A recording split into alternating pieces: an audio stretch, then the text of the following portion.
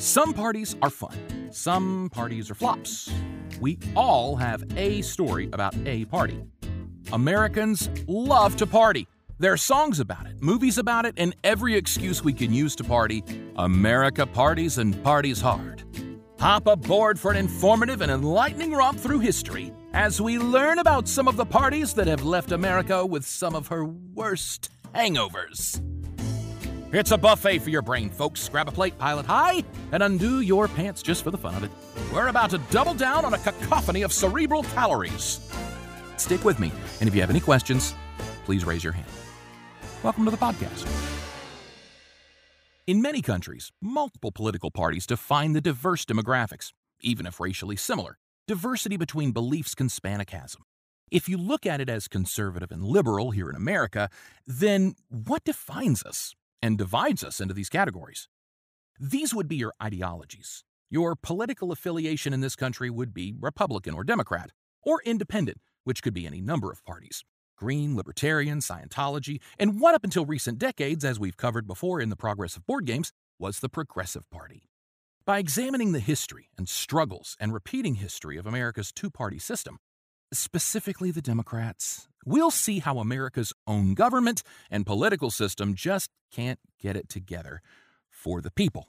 We'll look at how these terms and labels have been twisted and contorted, and well, why do we insist on identifying as these things? It should come as no surprise following 2016 that the Democratic Party is split down the middle. But this has been the case for most of the party's existence. Sometimes, I like to point out that many civilized nations offer a multi-party system, like I said before. You'll begin to see why that is. For liberals in America, they've been shrouded in this bubble of liberalism for some very liberal policies, both social and economic. They're liberal on foreign policy and just liberals. Liberal. What does it even mean? It's come to be a bad word, almost as bad as conservative, by the way. Another word Democrats, specifically conservative Democrats, who now go by the more marketable moderates, seek to distance from. But the party has been fraught with infighting and splintering from the onset. Day one was a division, and sort of a chain reaction from there. The Democrats, through history, have a track record of blowing it when it matters. And even more consistent, a track record of not learning from their mistakes. Ever. Just like today. And before we get too deep into the struggles faced by the Democratic Party, you have to understand a little bit about what they're up against in the modern era. And then we'll look at how it all kind of unraveled for them from the get-go. For the Democrats, post-Watergate was supposed to be the liberal reckoning. How does a party not become the predominant ideology when the other side is that? We'll see, because it matters. If the Democrats aren't careful, it's a question they'll be asking after this election, too. And labels that define us are more convoluted than the average American with a history degree could understand. So how are we expected to know if we are liberal or conservative? And what's progressive? What is extremism? In America, who are we? Slowly, over the last 3 decades, as the right emerged from the post-Nixon cocoon into the Reagan butterfly... No. That's a metaphor that just doesn't work. But nothing really emerges out of... Hang on. The right emerged from the post-Nixon waste mound, a psilocybin mushroom of greed, arrogance, and ego. A psychedelic red, white, and blue kaleidoscope explosion of yo-Joe patriotism. A caricature of America's 1950s Cold War, John Wayne war film persona. The path from the disgrace of Nixon to the rage of Reagan was tedious for most, and fascinatingly, happened in less than a decade. Following Nixon's resignation and shame, having tarnished our democratic process, America was awarded only her 4th non-elected president of the United States, Nixon VP Gerald Ford. The entire story behind Nixon and how Ford even got on the ticket is also a fun story, but just know America's most corrupt political party's most corrupt leader just resigned. Barely into his 2nd term, Ford steps in to assume those last 3 years and was ill-equipped for the job. Ford was so forgettable, most remember him as Chevy Chase, or that a lot of Hollywood stars knew his wife really well. Ford couldn't secure an actual elected term and lost the '76 election to the Democrats. Republicans were in no way stalled, though. Instead, Ronald Reagan prepared carefully for the next go-around. Mocked relentlessly for his missteps, the charming Southern gentleman, the drawled-out peanut farmer Jimmy Carter, emerged as the left's answer to all the woes in '76. There's a lot to debate about Carter's legacy as president, but it's important to understand that, like Obama in 2009, Jimmy Carter inherited a big chunk of the baggage that would weigh down his presidency. But through some of his own questionable moves, his open disdain for liberalism, and the Republican Party rallying behind their up-and-coming savior, Carter's presidency was short-lived. Through the gas crisis and the hostage crisis and escalations in the Middle East, Carter had his hands full. There's a great side story, though, to Reagan capitalizing on the hostage situation, manipulating and controlling the narrative to ensure he would win the presidency and look like a hero. A tactic he used to secure the nomination to begin with, but again, another episode. Democrats divided on a path forward with the much-maligned moderate Democrat President Carter and the more liberal and progressive wings of the party. A split within the party now, when the Republicans were dealing knockout blows on the campaign trail, would prove to be more than the Democrats could handle. Carter lost a lot of support within his own party, including leftist Ted Kennedy, who challenged Carter's re-election bid in 1980, further splitting the liberals down the middle, weakening the Democratic hold on the Oval Office. Think about it. A sitting president was challenged within his own party. It's happened before, quite a bit in fact, but now, when they should have been uniting the country under a message of, not Nixon, they just ate themselves. Embarrassing. Ultimately, Reagan, the hardline conservative, which doesn't really do him justice, chose his strongest primary opponent as his running mate, the more moderate and reasonable George Herbert Walker Bush. Bush came from one of those families from old money, secret societies, and a sort of royal entitlement to positions of power. No-nonsense Reagan, the bullshit artist that he was, couldn't stand him. But that attractive political combination would turn out to be more than the limping and wounded Democrats could handle. The contentious Democratic convention had left the party bruised. Literally, there were fights. They were left fractured, divided, and defeated by a mandate. It was an ugly moment in a party that had seen its fair share of embarrassing defeats and blunders. This is about the trend of struggle and fumbles and failures of the Democratic Party. They've faced it since they began, and hopefully it's an explanation of why we say these parties have morphed into one another over time. A few side stories along the way should help put it all into perspective. Trust me, by the end of this, you're going to see how it all comes together to sow confusion and division among the American people. All the stuff we're arguing about today, in the wise words of the great Spaniard and darling of Florin, Inigo Montoya. You keep using that word. I do not think it means what you think it means. Unlike the Republicans 4 years prior, when Carter beat Ford, the Democrats did not bounce back. At all. There was no Reagan in their back pocket waiting to ascend. Kennedy's reputation, scandals, and the childish manner he exhibited in defeat at the convention was on display for the world. An act of brash selfishness over the good of the party, Kennedy's chance of the White House had passed. A still lengthy career ahead, many lay the blame for the party's decimation in 1980, right there at Kennedy's feet. Again, post-Watergate for the Democrats should have been a cakewalk. There should have been no question, but still, failure. America would emerge from the 70s with movie star and former ape sidekick Ronald Reagan manipulating the media much in a similar way we've seen in recent years. The Carter presidency was problematic at best, but Carter was a good man at heart, something the Oval Office hadn't seen much of, and wouldn't see much of for a very, very, very long time. However, a liberal Carter was not, and with the running American theme of the nice guy finishing last, Carter's time would end with the 1980 bombast and charismatic cult of personality around Ronald Reagan. Reagan was not only intoxicating to some, but the bravado was infectious. The American flag, the eagle, Ronald Reagan. It was the Cold War, and America was playing the lead, whether anyone liked it or not. President of the United States was a role Reagan trained his whole life to play, and he sure knew his lines. Reagan was more than a politician. Reagan was a celebrity. We hadn't seen this sort of fervor since Kennedy, really.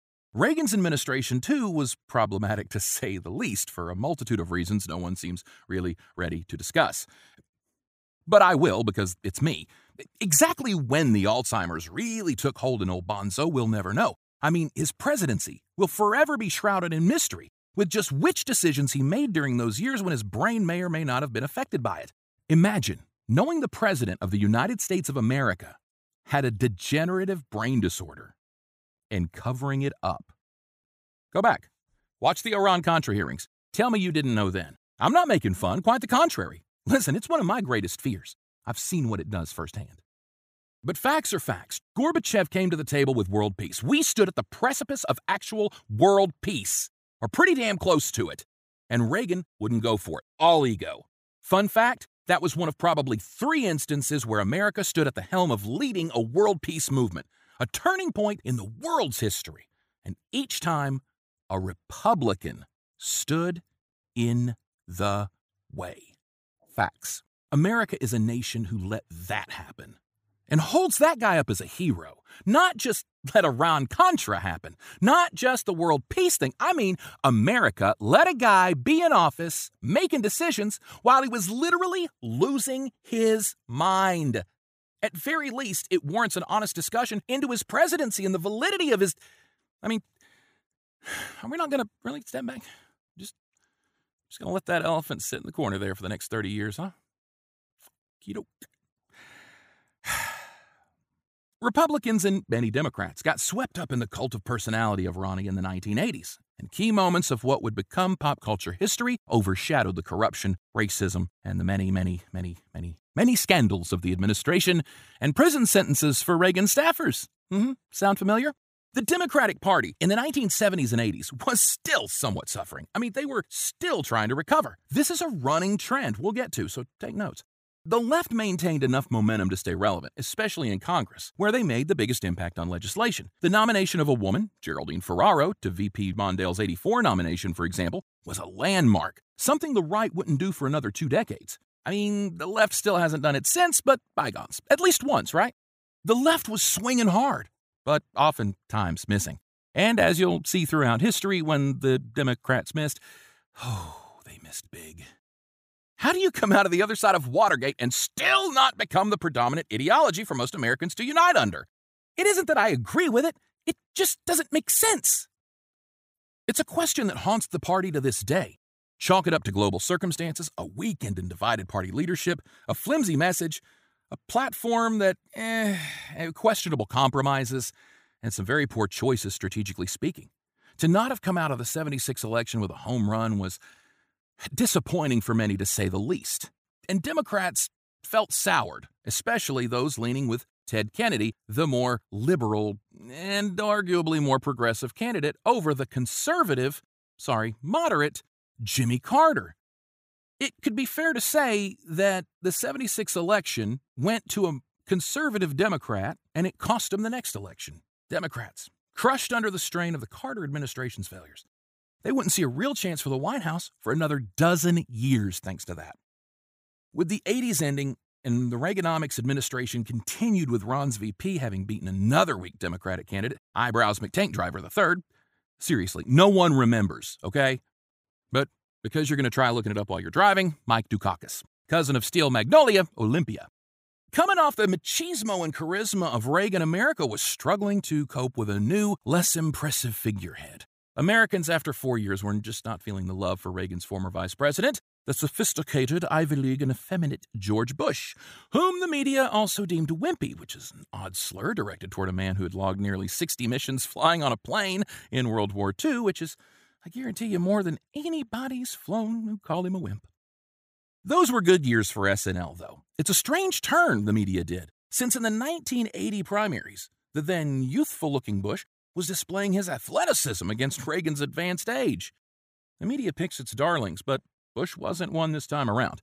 Things looked up for the Democrats as the 90s rolled around. Reaganomics, by this point, was proving strenuous on average Americans, and with the explosion of mass media, information was more readily available than ever. A significant turning point is right around the corner. During the 1970s, with crisis after crisis following the aftermath of the Vietnam War, combined with the struggles of Carter's term, the left began its late 20th century descent into the game of forsaking their platform and the people for the sake of political checkmates. While branding themselves as the party of the people, the Democrats struggled to match the catchphrase with the platform. It's easy to blame Kennedy for splitting the party, refusing to drop out of the race, challenging the convention, and not supporting Carter after. Hell, he not only didn't support Carter, Kennedy conspired against him with the other party. It's the stuff of Hollywood, but another podcast. However, you understand that his campaign, Kennedy's, was only bred partly out of Kennedy's ambitions. The division in the party was clear. Liberals, like now, were frustrated with centrists and the lean of the party toward the middle. Carter's campaign highlighted that frustration. While still liberal compared to conservatives, the Democratic Party struggled for a voice in America. Stifled under the slow-moving shadow of a movie star president, a frustration was brewing out of Americans who were tired of the status quo, wars for profit, and a rapidly evolving economy that promised to make them rich but seemed to guarantee their bosses got rich. Healthcare, gun rights, abortion, the role of government, it was all on the debate stage, and we're still arguing over the same things today. The Democrats were stagnating, and Americans were tired of Republican policy. We saw this in the '92 Democratic primary when Bill Clinton pulled ahead of a rather mediocre field. All glitz and very little liberal glamour, the governor of Arkansas charmed his way to the top of the ticket, coming out of nowhere, climbing his way over more traditional leftists and some attractive moderates. The media loved him. He was the party's hope to be the new Kennedy. But before we get to the Clintonian era of the Democratic Party, which extends into even now, let's take a quick step back and see how in the hell did we even get here? I mean, seriously, how do we get to the point where we are today with either of these parties? America needed a party everybody could come to. And that's a fork in the road the American people have been at before. Bill Clinton stood atop the podium, being sworn in, and America's hopes for some social change were high. The Democrats had power. A new day was dawning. And for the Democrats, this day was long overdue. Go back 3 decades or so. The assassination of JFK had been an attack on the party, as we would see play out in the latter part of the 20th century. Now, you can go down the conspiracy theory rabbit hole on a cubic crap ton of other podcasts. But for this, let's just talk about the impact of the assassination on the party itself.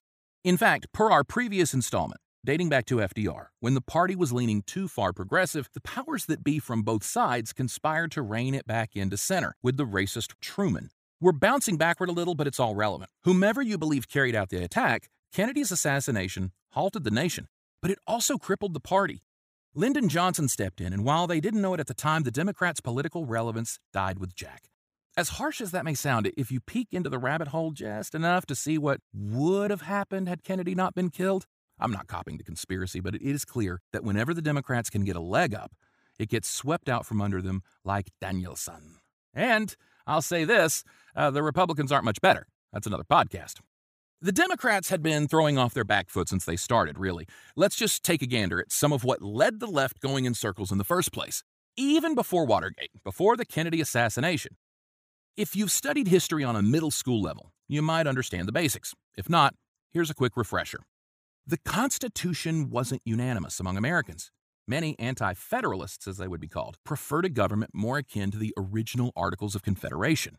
To make it easier, the difference between the two without getting bogged down is that the Constitution enabled a larger and, as they saw it, overly intrusive federal government, whereas the Articles placed more governing power in the individual states with minimal involvement over the federal level. I'll break that down for you more in a bit, but this is where the term states' rights comes up, and you've probably heard that as a defense against the claim that the American Civil War was about slavery. Both things can be true, and are. So the anti-federalist movement had been stirring. Still, don't be fooled that there were just two schools of thought. Remember that back in the late 18th century, if you looked around the world, what we were trying to do hadn't really been done. A government the way the Constitution presented the Declaration of Independence and even the Articles of Confederation, this was uncharted territory for many involved.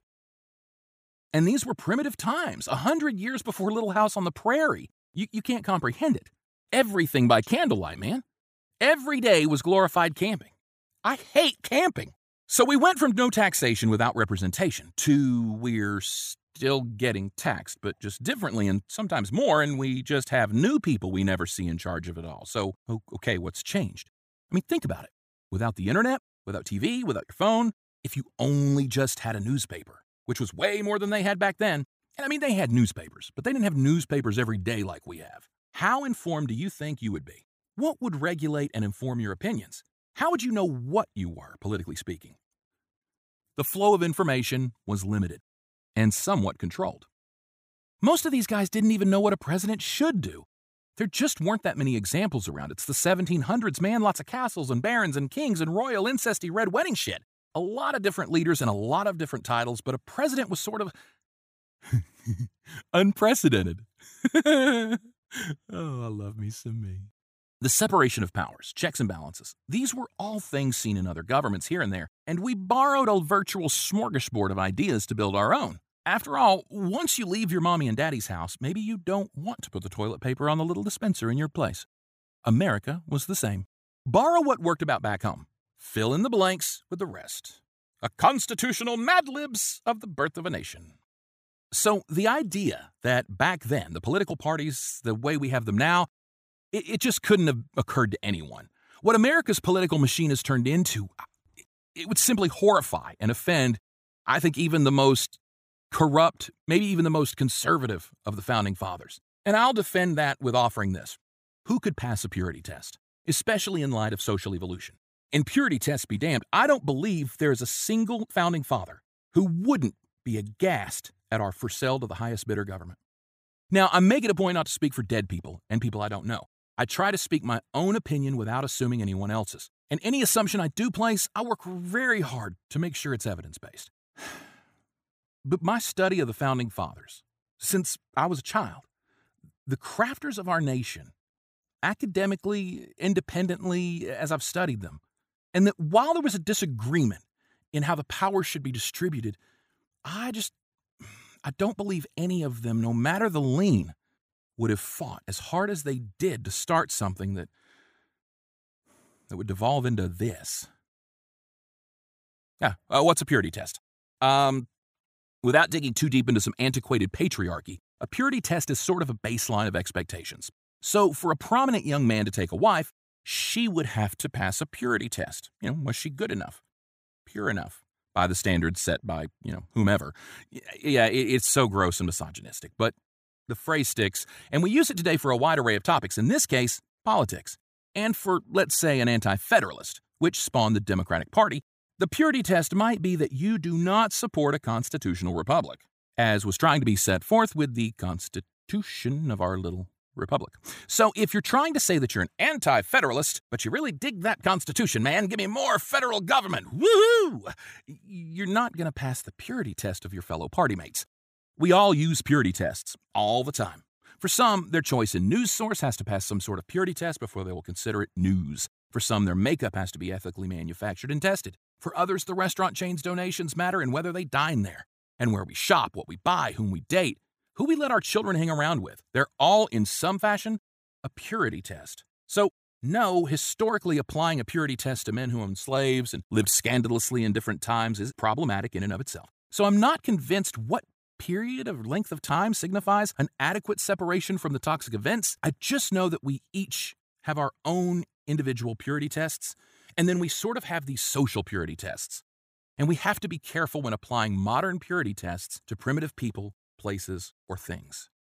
However, when I hear an argument about how the Founding Fathers were racists and owned slaves, it's concerning making blanket statements to defend an opinion. What we do know is that through the study of the writings of these men, there was conflict among many of them on the humanity of owning slaves, and the acknowledgement that it was something America couldn't and shouldn't continue. I know, I'm talking about the parties. I use slavery as an example because this was probably, aside from the Constitution itself, one of the most divisive issues our young nation faced. And without superimposing much of our modern ideologies onto our predecessors, let's look at where we've been, where we're at, and where we're going. We've covered a lot of the 20th century and some of the early struggles in the 18th century, 1900s and 1700s for those playing the home version of our game today. And to really understand where we're at today, we have to take a good look at the 19th century, the 1800s. We're flashing ahead a little bit. The 24 states at the time and their peoples were still pretty divided on even the issue of the founding of our nation. Disagreements about what individual states had the right to allow and enforce had always been at the root of American politics. A division was bred from the adoption of the Constitution that lasts to this day. It's resonated throughout history. And let me put it in a more relatable manner. Let's say that you and your siblings live at home with your toxic parents who control you, make you work all the time, and pay most of what you earn to them. They make you believe in their religion and make you live by their strict rules and culture. It's best not to speak out against it either. Trust me. You and your brothers and your sisters, you're all tired of it. You're old enough and strong enough to stand on your own. So you leave. Except that when you leave, your parents still enforce all those rules and make you pay even more because you're somewhere that has more resources now. So it all comes to a head, and you tell your parents to bugger off, and you fight the fight and prove your point that you can be on your own. You're independent from mom and dad. That's right, America. You're on your own insurance policy now, big guy. Now, you and your brothers and sisters are in your new place with almost unlimited resources, unimaginable potential, and with all your kids and some friends. And you got this really cool thing going. But it's hard to keep it going because more kids are leaving their parents and coming to do what you're doing, which looks pretty amazing, by the way. So chaos and confusion begin to stir until some of the siblings step up and say, hey, we don't have parents, and there were a lot of things the parents took care of that made our lives easier. And so all of the siblings agreed and started cheering. Yeah, we're right. Until one of them said, right. So we all have to pick up our own slack and take personal responsibility for ourselves. Some of the other siblings gave each other the look, because, well, maybe they had spent some years picking up that sibling's slack and said, yeah, we were kind of thinking because not everybody's going to do their part all the time that maybe someone should be the parents because, having parents worked, just having those parents didn't work. And maybe we could just, pick amongst ourselves which parents we want every, what do you think, few years or so? And then they fought a lot. And thus the anti-federalist movement came to pass. While some of our founding fathers had crafted this beautiful document and a list of guaranteed rights, others felt like the original Articles of Confederation were sufficient, and anything more was an overstep of federalism, which was something many early Americans were very leery of. After all, Mom and Dad were cold-hearted bastards. I'll be damned if I just let some other mom and dad come in. Perspective. The Revolutionary War, the war for our independence, was fresh in America's memories, and the bloodshed was on the home front. It was hard to find someone not affected by the war. These were legitimate fears a nation in her infancy would and should have. And among many, there were many fears of abandonment and separation anxiety. While Mommy and Daddy were bastards, some things were easier with them. What resulted was a nation torn, political parties fractured, and a people struggling to define themselves politically. Parties and groups emerged but were extreme fringe offshoots of another group, and many struggled to garner enough support to really grab a foothold in the capital. At the turn of the century, and up to the War of 1812, we're still trying to figure all this out. However, as the nation began to grow, the necessity and dependence of slavery was weighing heavily on our nation compared to the moral cost. The years following the War of 1812 saw major economic struggles, and our own growing population struggling to form her identity. America hadn't really had parties up till then. I mean, if you weren't on board with the Federalist movement, the ones pushing the Constitution, well, we beat you, right? I mean, it's never that easy, but while the people still had their individual opinions politically, it was the Federalists, the Founding Fathers. After all, James Madison, the author of the Bill of Rights, preceded Monroe and was president during the War of 1812. That puts us roughly now around 1818 with the 24 states. But as America grew and our values evolved, the Federalist Party, the one of John Adams' generation, crumbled and gave way to another lone party, a sort of moderate catch-all. The Democratic-Republican Party, hyphenated, was pretty much all that was left standing. Democratic-Republican Party, hyphenated. And to the republic for which it stands, we fight for democracy. Because America, thanks to the Constitution and how our balance of power is laid out, is a constitutional democratic republic. Well, per our last episode, we know that thanks in large part to FDR, America is a constitutional democratic socialist republic. That's a mouthful. And if it's kind of making your head spin with these terms you're not used to hearing associated with us, strap in, big boy, because it's gonna be a ride. America at that time had seen more than her fair share of wars and battles, and a weary and exhausted young nation in her earliest years of development was left traumatized. Like a child in an abusive household, those PTSD scars, they would resurface throughout our history. The fight for independence was long and costly. It seemed they worked so hard just to be so divided. Trying to recover from the economic tolls of the War of 1812 and the economy that was struggling already outside of that, as well as continued expansion, Madison's term ended in 1917, and so went the generation that founded this nation. But what do children do? They aspire to be bigger and better than the parents, right?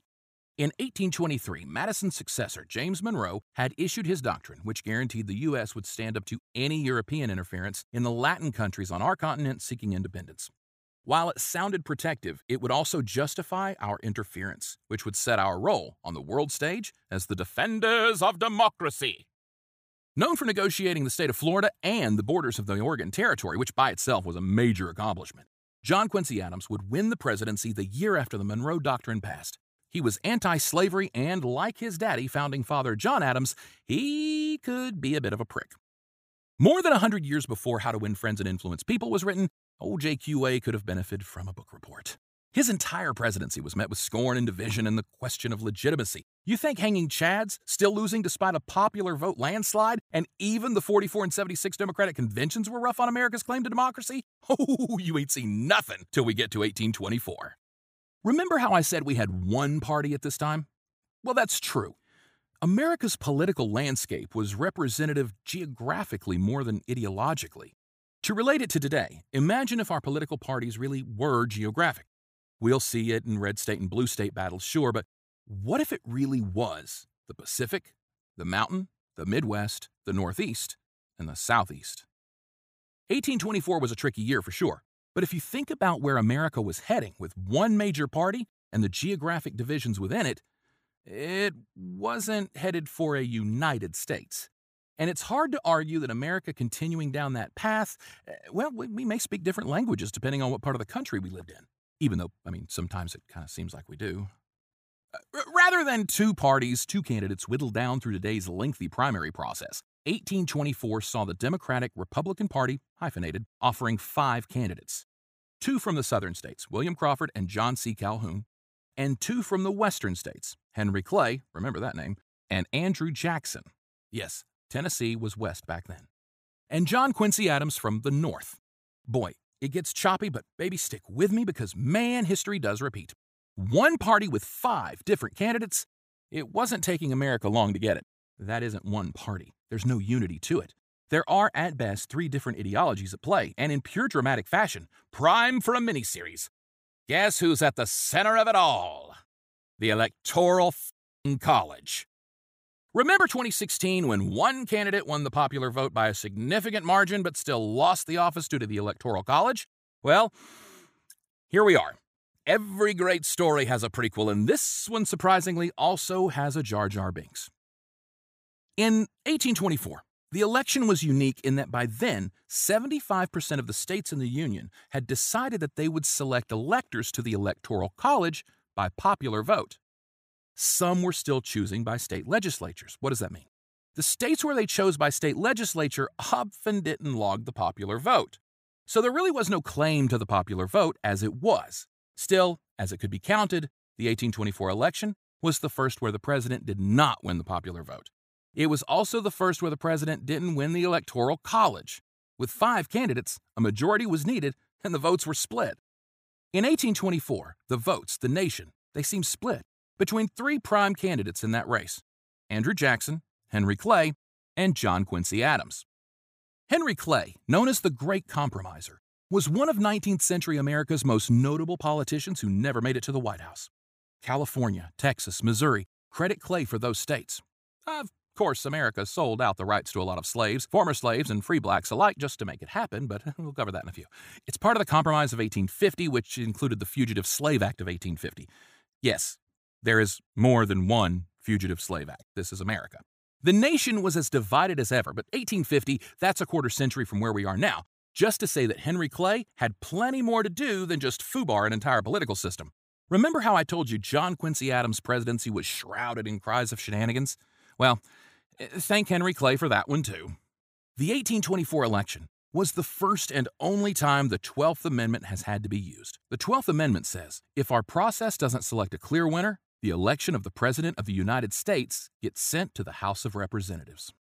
Henry Clay, a compromiser, but not really a strategist, was quite boastful of his love of gambling, and ultimately he gambled on his eventual White House ambitions and lost. A gifted orator and lawyer, Clay began his political life on the coattails of Jeffersonian ideals and would grow to be admired by Abraham Lincoln, So much so that many of Clay's words appear in Lincoln's speeches. Henry Clay's impact on this nation is immeasurable. I taught it as an intern in school. Legislation and speeches aside, it was during the election, as the House of Representatives made their first round of voting. Clay, behind in the votes and unlikely to make it to the next round, threw his support behind his closest opponent in ideology, the erratic and obstinate John Quincy Adams. Adams won on the first ballot, shocking many in the House and the nation. Andrew Jackson was the clear winner of the popular vote and the clear favorite to be president. Henry Clay would eventually be appointed Secretary of State under President John Quincy Adams, which brought about a huge outcry by Jackson's supporters. And like Romulus and Remus, Isaac and Ishmael, Laverne and Shirley, we have before us, thanks to the complex and unique 1824 election, a cataclysm that would eventually evolve into our modern American two-party political landscape. That's right, the Democratic-Republican Party, hyphenated, became the Democratic and Republican parties. Andrew Jackson's loyalists, most of the country, became the Democrats, while the ideology behind Clay and Adams' side became the National Republican Party, which would evolve into the Whig Party, which leads us to the modern Republican Party through the National Republican Party, which is kind of Lincoln's party, but more after. Gets confusing. Another podcast. This episode focuses on the Democrats, but man, if I ever get into the Republican Party, boys, it's a mess all over the place. John Quincy Adams' term was short-lived, stifled with obstruction within his own party's chaotic beginnings, as well as with the new Democratic Party. First of all, people just didn't like the guy. He was an ass. The claims of corruption and conspiracy surrounding the election would be stirred by Jacksonian Democrats for the next several years. And in 1828, running on, quote, true Jeffersonian principles, Andrew Jackson would get his political revenge. Andrew Jackson, our seventh Doctor, was a two-term president. Jackson was an early critic against an aristocratic lean and a warrior against corruption at the top of our nation, using his own experience 4 years prior as an example. Jackson also held true to the Democratic Party's foundational belief in the idea of natural rights, which really sounds kind of hypocritical. Considering the Trail of Tears and slavery too, both cruelties and inhumanities that will forever tarnish our reputation as a nation and Jackson's reputation as a president. Natural rights, the idea that all humans are granted basic rights, not by law or society, but basic human rights, just to exist. It was something the early founders of this nation held dear. Again, it's difficult to reconcile without some serious historical sociology and psychology study. Yet, his atrocities to the native indigenous peoples of this land, as well as some of the attitudes of the early party on slavery, well, it makes it a hard sell to say the party was founded on a principle to which it couldn't adhere. But again, natural rights back then, and considering the opposition wasn't exactly pro-free blacks, even if they were anti-slavery, slavery wasn't that simple for the North or the South. Natural rights, it's been at the root of the liberal movement, specifically the progressive wing of the liberal movement, from the beginning. You'll hear many Democrats today talk about health care as a right, so this is really where a lot of the banter back and forth comes from. When some attempt to discredit the work of Democrats by citing that they were against the Constitution and for slavery, both things abstractly could be somewhat factual. But making a statement so broad-sweeping is problematic. It just wasn't that simple. The anti-federalist movement, the ones who didn't want a constitutional republic, fermented and brewed the Democratic Party. Remember, states' rights over federal oversight will be a big story in 19th century America. Many Democrats, also Southerners, were also anti-abolitionist. And whether you want to argue that they were racists or merely representing their constituents, the moral quandary of slavery hangs over our heads and our history, like a pall, until something is done to right the sin against humanity. So, while the purity test needs to be filtered sometimes for relevance to the time period, writings from some of our most brilliant minds of the time and some of our most notable leaders provide us the insight that even back then, many slave owners were struggling with the morality of it. So, like I said before, maybe sometimes we can toss a, yeah, but it was a different time out there. With slavery, I just don't think anyone gets a pass. There seemed to be a social awareness and a willful ignorance. Maybe for me, my purity test is one's humanity towards others. Still, for many back then, the issue of slavery was more economic than humane, which makes it even worse. Understand that there was a lot to gain and lose over the issue of slavery. The years leading up to the Civil War, which we'll get to, were filled with two newly formed political parties battling it out for control of the presidency and control of a nation starting to spin out of control on the verge of explosion. Following Jackson's run, Martin Van Buren, a man the press labeled Van Ruin, saddled with the baggage of the 1837 financial crisis, where he was heavily criticized for bailing out the horse and buggy manufacturers. Okay, that was a joke. But Van Buren's single term was not impressive. I'm not saying Van Buren's presidency was bad, but his successor died in office after about a month. Tennessean James K. Polk became popular, hearkening back to some of Jackson's For the People policies. Polk supported annexing Texas for what it's worth, and Manifest Destiny was all the rage. Again, the Whig Party, old Republicans, were set for a disappointment after the guy they elected, Zachary Taylor, died of cholera 16 months in. Man, the Republicans just can't keep a president alive in the 1800s. Let's be honest, and no historical disrespect intended, cholera just may have been America's ally on that one. Taylor's presidency, as short-lived as it was a shameful disaster. I know, we're supposed to be talking about the struggles with the Democrats here, and I'll cover this more in another episode, but for just a moment, another critical turning point for modern American politics because of the struggles that would follow. You remember Henry Clay, the guy who blew up America's politics a quarter century ago? Well, he's back with that compromise of 1850 I talked about. Passed as an appeasement to keep the nation from splitting, the Fugitive Slave Act, part of the compromise of 1850, gave free rein for the capture and return of blacks to slave owners. Among many other things, it gave rise to bounty hunters. What ensued was a Wild West hunt through the streets, much like modern-day ICE with the Latinx community. And about anybody who wanted to catch him one could. They were deputizing just about anybody. It didn't matter if the person was a free slave or a black person in the North who had never even been a slave. They could be kidnapped and taken to the South. And there wasn't a lot anybody could do about it, unless you had the money to hire a lawyer, that is. Yeah, corruption in our government and our legal system, even back then. It was, to say the least, disastrous legislation which fed into the eventual uprising, unrest, and secession. While it gave Texas her border and allowed California entry as a free state, because back then every new state admission into the Union was a big negotiation on whether they would allow slaves or not. Well, we're allowing this one in, we got to allow that one to be in the other way next. Whew. I mean, it was a disaster.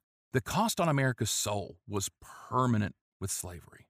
It was the compromise to keep the Union together, but it would only serve to tear us further apart.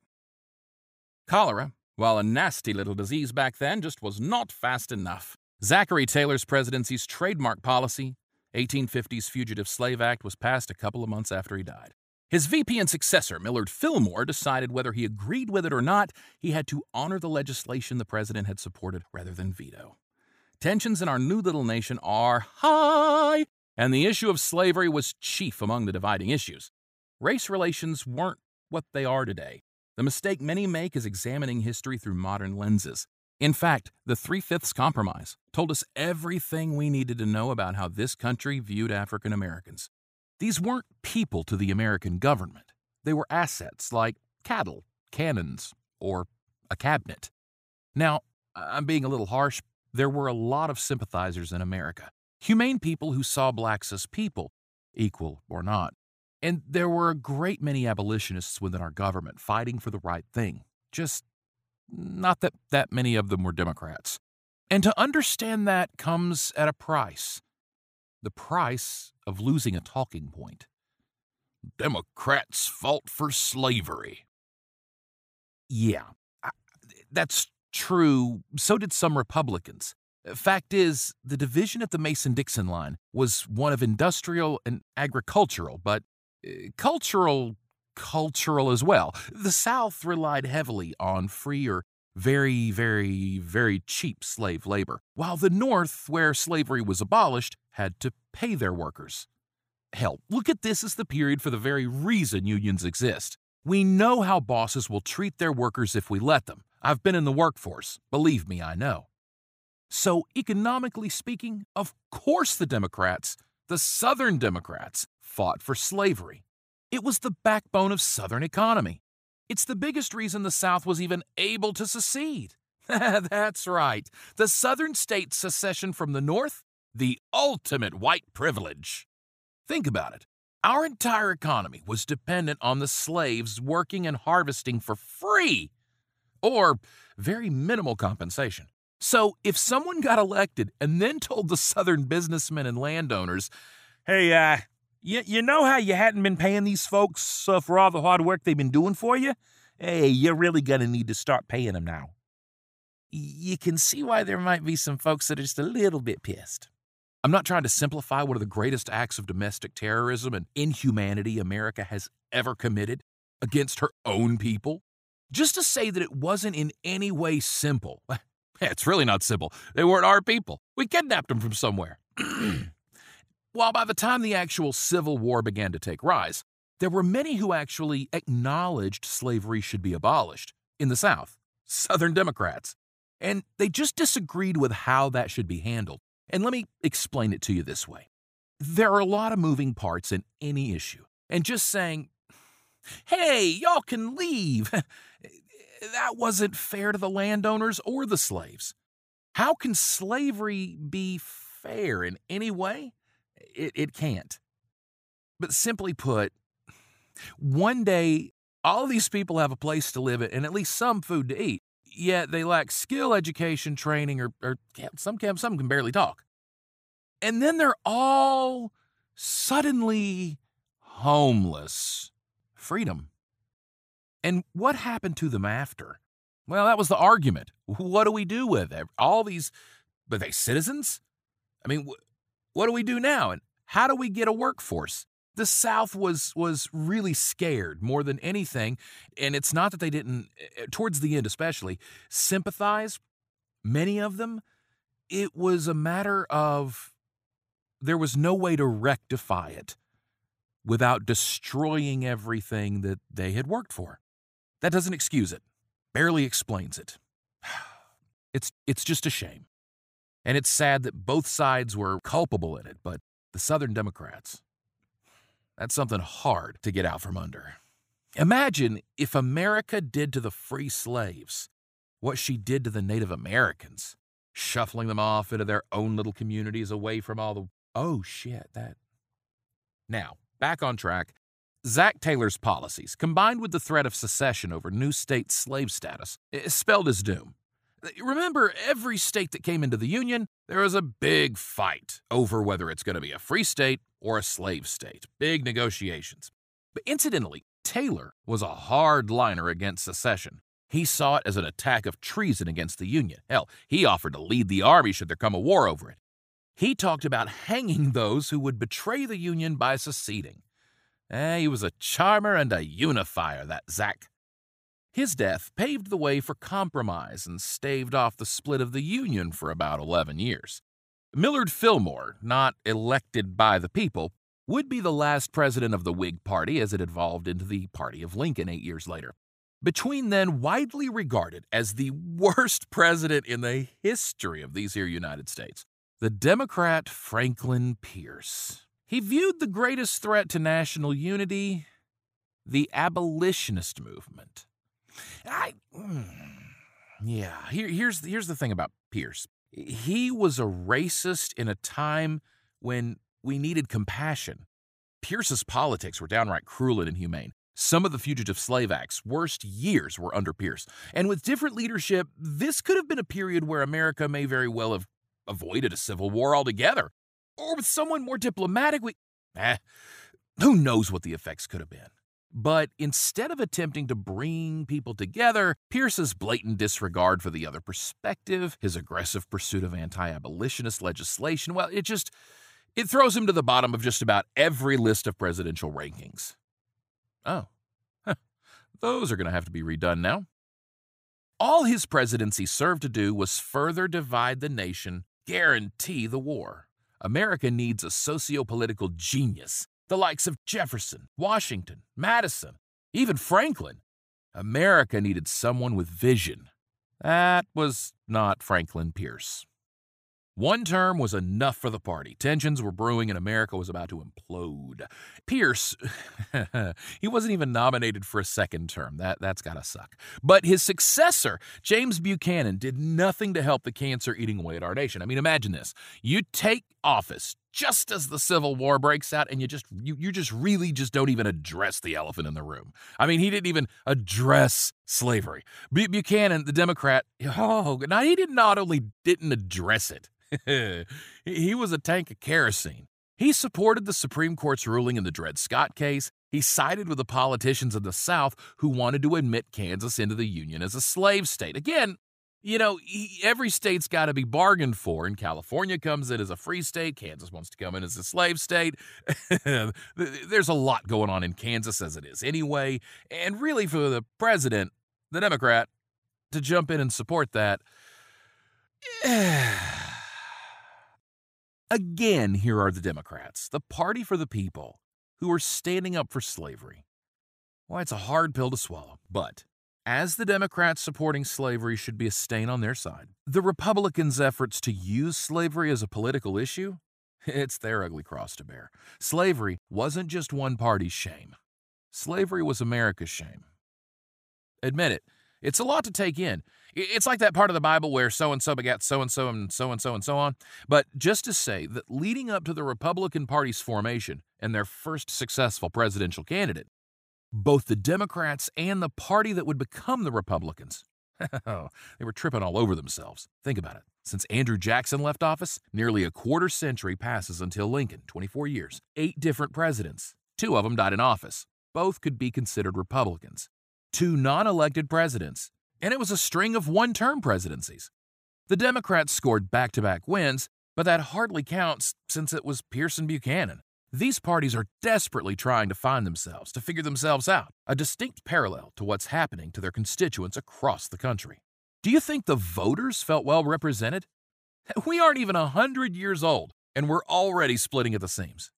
The Republican Party is formed, and Abraham Lincoln goes down in history. The Civil War's over, and that's been covered quite a bit by just about everybody. And just like with Kennedy, 100 years from then, rumors of the opposing party's involvement would run rampant. But who would succeed the assassinated Lincoln while a nation healed from division and destruction of her Civil War? Republican and Democrat gave way to blue and gray, North and South. Remember how I said one party had split into geographic representation? Well, this was the culmination of that. A distinct divide in our nation, a scar. Political positioning was traded for military positioning. The bloodshed of a nation who would carry that stain forever. America needed leadership to heal. America got Andrew Johnson, another Democrat. Johnson would go down in history books and become one of the presidents children learn about in school. Andrew Johnson would become the first president to be impeached. Not a formally educated man, he fought hard against the rights of the free blacks. He ran into constant opposition and made some serious enemies during his brief stint, blocking key Reconstruction legislation to help rebuild the decimated South after the war. Both Northerners and Southerners alike detested Johnson. All the drama notwithstanding, it should be noted that the Democrat Johnson took office amidst a completely swung Congress. Republicans held majorities. While Johnson lacked the power balance to get anything done, he also lacked the people skills to compensate for it. Like with the Democrat Franklin Pierce, America had made a grievous error in judgment, and it was showing. Here, the Democrats got another shot and blew it again. It's a story that keeps going over and over. Post-Civil War, a perfect time to step in, unify the nation under one agreeable message, and the Democrats got Franklin Pierce to start the war and Andrew Johnson to pick up the pieces. With all this, it's a wonder the party even exists today. The Democrats, who began with very Jeffersonian principles, when it mattered, sided with slavery throughout much of the 19th century. Republicans fought for the rights of the slaves and free blacks. But it wasn't altruistic. The South had garnered a lot of power and influence, and it was reflected in our elections. But the Northern economy was very different from the Southern economy. Thus, the politics were different. And that's sort of the beginning of money in politics and how it influences the swing of these parties' influence. And when you're one nation playing by 2 different sets of rules, something the Founding Fathers sought to avoid through a federal government, things get a little tense. Kind of like now, with the income inequality and the wealthy not paying taxes. This was an issue that was far more complex than just sitting down at a negotiating table. To end slavery and rectify this crime against humanity, America would have to change just about everything she knew, especially the South. The North wished to free slaves. in part to level out the power dynamic in the Union. A freed slave population would weaken the South's secession hopes, and, as disgusting as it sounds, Republicans even staved off slave liberation in some cases to sow discontent among slaves in hopes they would rise up. This is a trademark Republican strategy. Convince the people you're working for them, and they'll never look to see what you're actually doing. Shake their hand with one hand, stab them with the other. And now, back to the Democrats. From its inception, the Democratic Party has been struggling. Following the impeachment of President Johnson, the Democrats wouldn't see the White House for 16 years and 4 presidents. Civil War hero Ulysses S. Grant served 2 terms, followed by Rutherford B. Hayes, who had announced he would only serve a single term. And then James A. Garfield, who was best known for being assassinated 6 months into his presidency. See, Republicans in the 1800s, they just can't keep a guy alive long enough to do anything. Chester A. Arthur becomes the 3rd president not elected by the people. And in a bizarre move, the Democrat Grover Cleveland serves 2 terms on either side of Benjamin Harrison's single Republican term. We're coming to the end of the 1800s, and the Democrats are just in shambles as far as their federal politics go. This isn't a discussion on overall power balance, by the way. This is about the presidency alone. It should be noted that there were many of our nation's great advances brought upon by the Democratic Party on the Supreme Court with liberals and even in Congress. But America's history, it's steeped in suffering. Oh, no, honey, not ours. I mean the suffering we cause, both sides. So disclosures are what they are. Both sides have done good. Both sides have done bad. The Democrats on a federal level at this point, though, oh my God, they cannot seem to get ahead. Now, it's at this time that the ideals of liberalism and conservatism really start to get incestuous, in that when we talk about the parties morphing into one another, and the Democrats of today are the Republicans of then, it's a misnomer. The parties and their guiding lights, the ideals surrounding the Constitution and the federal government, those stay the same. Sure, the terms we use are more fluid. Some are abstract, like right and left. What do they mean? Liberal, conservative, federalist, democratic, Republican, nationalist, socialist, capitalist. These words have clear definitions, and it's shocking how many people identify as one of these, yet cannot even define it. And so what we're talking about today is sort of how these labels evolve. It's worth talking about briefly, the topic of labels, liberalism, conservatism. I said they had definitions, and they seem to define us. So let's take a break and break it down before we get to the next step on the presidential path. Conservative is defined as, quote, holding to traditional attitudes and values and cautious about change or innovation, typically in relation to politics or religion. Now, if you look up conservatism, the political ideology, it's defined by Merriam-Webster as, quote, a political philosophy based on tradition and social stability, stressing established institutions and preferring gradual development over abrupt changes. Specifically, a philosophy calling for lower taxes, limited government regulation of business and investing, a strong national defense, and individual financial responsibility for personal needs like retirement income or healthcare coverage. Liberal, well, it means generous, ample, thy cup runneth over. But it also means lacking moral restraint or not strict. Liberalism is defined as, this is tricky, a theory in economics emphasizing individual freedom from restraint and usually based on free competition, the self-regulating market, and the gold standard.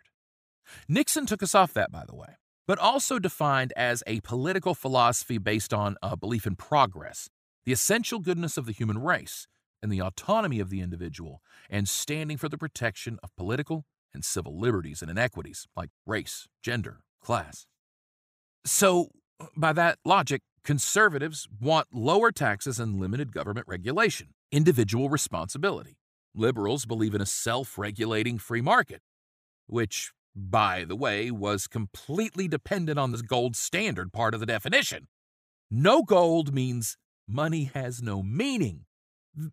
There is no free market anymore, and the market is certainly not self-regulated. It's barely regulated, period. So socially, liberals are for progress, and conservatives are for tradition and slower, more gradual change. Slow change. Liberals want freedom from restraint, so they don't want to be held back by the conservative trickle of advancement. It's a constant battle back and forth you'll see in the Democratic Party. However, now that we've examined a good 100 years of it, and now that you know this, does it put anything into perspective? The conservatives and liberals, back to the Federalists and Anti-Federalist movement. Well, could you really tell me which one was which? And how could these people at any point have coexisted in one party? I mean, think of Southern Democrats during the 1800s as conservatives, in the sense that they wanted to uphold the traditions of the past ways of doing things, and they wanted the federal government to stay out of their business. They wanted the federal government out of their business so bad, they went and started their own. And a lot of people died.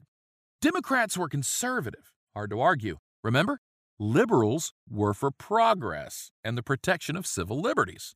Whigs, the party that would become the National Republican Party, then Lincoln's Republican Party, were the liberals in the 1800s. It's like Chubby Checker and M. Night Shyamalan had a baby. Conservatives don't want the change to happen at all. Spoilers. So they compromise with slow, gradual change over long periods of time. Liberals push for progress while often ceding to the slow trickle tolerance of the conservatives. This is where the progressive movement comes into play. In various periods of our history, when the conservative ideology resists a specific turning point in our society and government, and the liberals veer too far to the middle to tolerate and indulge the boorish stagnancy of a stubborn traditionalist opposition for too long, an uprising, usually by the people themselves, is bound to occur, and has. We've seen in the birth of each party, the birth of our nation, and at some defining moments in America's history. We've also seen the side effect of extreme conservatism, white nationalists and the KKK, which could be seen as the blowback by conservatives who just weren't ready for that kind of change. Goldilocks of change. Too slow and progress halts. Too fast and you have chaos and anarchy. But if you get it just right... Confusion around the word liberal when compared to the term conservative politically, for some reason really throws us off. Well, I mean, not for some reason, I just gave you a really good one. I described it. It's confusing as hell. These words, ideals, ideas, and ideologies have sort of just been tossed around and used and abused by both sides. Democrats and Republicans, liberal and conservative, it doesn't really mean anything politically, though. But we stamp ourselves one or the other, or we rise above and say we're neither. Yet, I'm not sure how many of us, myself included, could pass a high school government class, and I'm licensed to teach this. So Democrats prefer we be a democracy. Republicans want us to be a republic? Well, hang on, isn't China a republic? Wasn't Russia? And what are you conserving? It isn't government power and spending. And what is it you're liberal with? Giving everything away for free? How on earth do we put so much stock into these labels? We've talked about liberalism and conservatism, and the episode The Progress of Board Games does a decent job of covering modern progressivism. And it's come up earlier. But what's been branded as the far-left extreme to the liberal party in America, progressivism is a pro-people, pro-working-class movement for progress in our society. And it's a movement that's been held back and threatened in America for nearly her entire existence by people who are more conservative, which is pretty much everyone who isn't progressive, right? This isn't my way or the highway. It's just simply put, two words, two definitions. If I'm for more or faster progress than you, then you're more conservative than I, correct? Like, I want to go to the next level, and you're not quite there yet. If put into these terms, our politics can begin to make a lot more sense. Try this. As a progressive, I think we need to accept that healthcare is a right, not a for-profit privilege. Or, as a conservative, I believe that's too much government involvement in my life. I don't want to be on the government's health plan. I believe that should be something a person pays for and takes care of themselves. The word liberal, because of America's complicated history with the term, mucks up pretty much every argument, just as it does today with the Democrats. Try it. Think of the first phrase, but pop liberal in there. It's different. As the party settled into the 20th century, the First World War, the Roaring Twenties, And subsequent Great Depression and World War II, they were still years down the road, and no one could predict the struggles ahead. America forged her path forward out of the South's crushing defeat, still torn by the very principles which still split our nation at birth. And those principles, the power and the role of the federal government, and the individual rights and responsibility, combine with post-Civil War restoration-flavored capitalism for a very combustible compound for our society. The brewing chaos over America's financial and banking system proves to be fuel for the dumpster fire of the economic crash ahead. Let me explain. Remember when we were talking about slavery, and I said, we know how bosses will treat us if we let them? What stops your boss from treating you like complete garbage is a little word we like to call regulation. There are rules and laws in place that if your boss does not behave in a professional manner, you have recourse. Now, it's a fair argument to make that you don't want government officials in your furniture store constantly monitoring your every move. That's far-fetched even for this government. But what happens without regulation? Capitalism, run amok. Capitalism is an economic philosophy, not a political philosophy. Yet many Americans confuse their political affiliation with their beliefs in how they feel like an economy should work. Sure, many times the ideals align, but it's not always true. Capitalism is not a Republican ideal or a conservative ideal. Capitalism, in fact, by the liberal definition, should be a liberal philosophy, right? So let's not get too caught up in identifying ourselves so staunchly by toxic and archaically dithering phrases that aren't reflective of our ideals as people. Woodrow Wilson's progressive policies also began to frame America's social, economic, and political framework. A more empowered working class and the outlawing of child labor because, yes, when the slaves weren't an option, America turned to kids. And putting forth protections for the consumer were all things that would set the American people on a better path for the 20th century economic shift toward all-out capitalism and the boom following the Second World War. The First World War ended thanks to Wilson's reluctant but successful effort. The Treaty of Versailles was negotiated by Wilson, a feat which would earn him the Nobel Peace Prize the following year. And the era of Prohibition began under the reign of the conservative Democrat Woodrow Wilson. Wilson also had pushed for the women's right to vote movement, making the 1920 election the first for women in America. You know, you really would think the Democrats would have won that one. I mean, did we really like booze that much? I guess so. The events surrounding the end of the First World War and the institution of the Federal Reserve Act would set us up for eventual collapse. The Federal Reserve Act of 1913 was an issue that divided our political system and would serve to earn Wilson some enemies within the party and across the aisle. He signed the act into law in December of that year, and it was fighting tooth and nail all the way to get it done. And maybe he viewed it as a necessary evil at the time. But the idea that a Democrat would voluntarily campaign to turn over monetary control over our entire system to anyone, much less J.P. Morgan, it just seemed insane by the growing faction of progressives within the Democratic Party to surrender that much power. It left progressives with a sour taste in their mouths for Wilson's duration.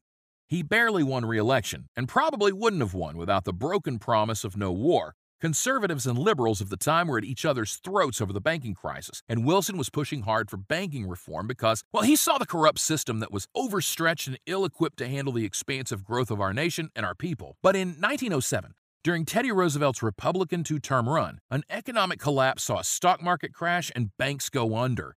The federal government, already in hock up to their eyeballs, as my daddy would say, couldn't handle the burden of the eventual collapse. So, at that point, we have to turn to J.P. Morgan.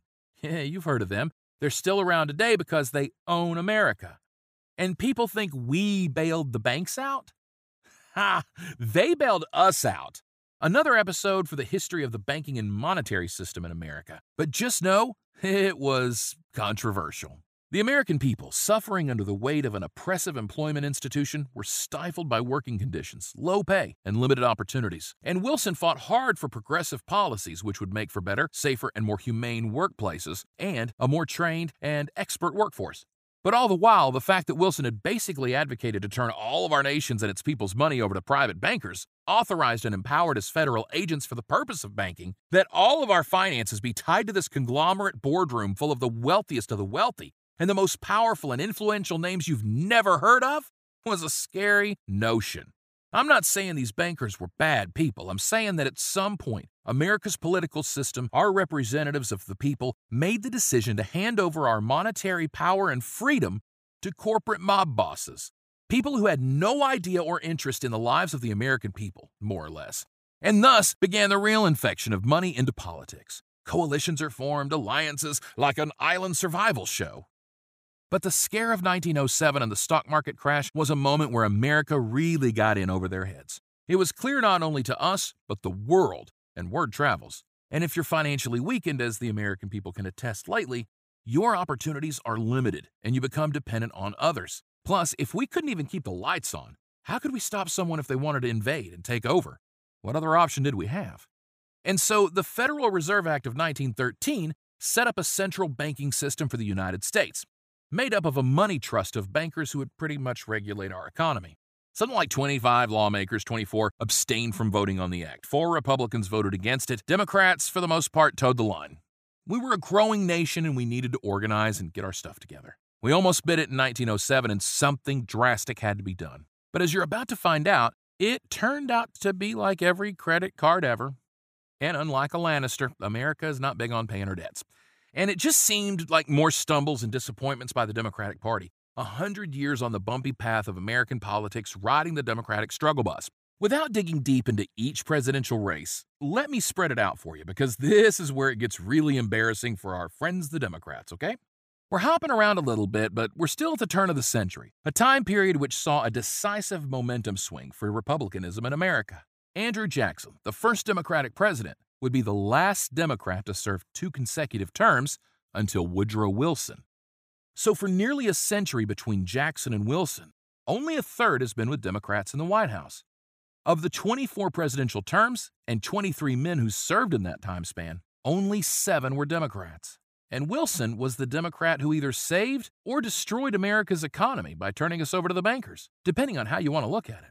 And Wilson was the Democrat who was barely reelected to a second term, running with the slogan, "He kept us out of war," which was very important to early 20th century Americans. He did, in fact, keep America out of the First World War until his second term, when he deemed it unavoidable. It may have been, but make no mistake, Wilson saw this as an opportunity for American imperialism and expansion abroad. These choices didn't rest well with the American people struggling back home, trying to build their communities and families. But with colonies around the world strengthening the wealth of the Dutch, French, British, and Spanish, Woodrow Wilson knew that America's new manifest destiny was global.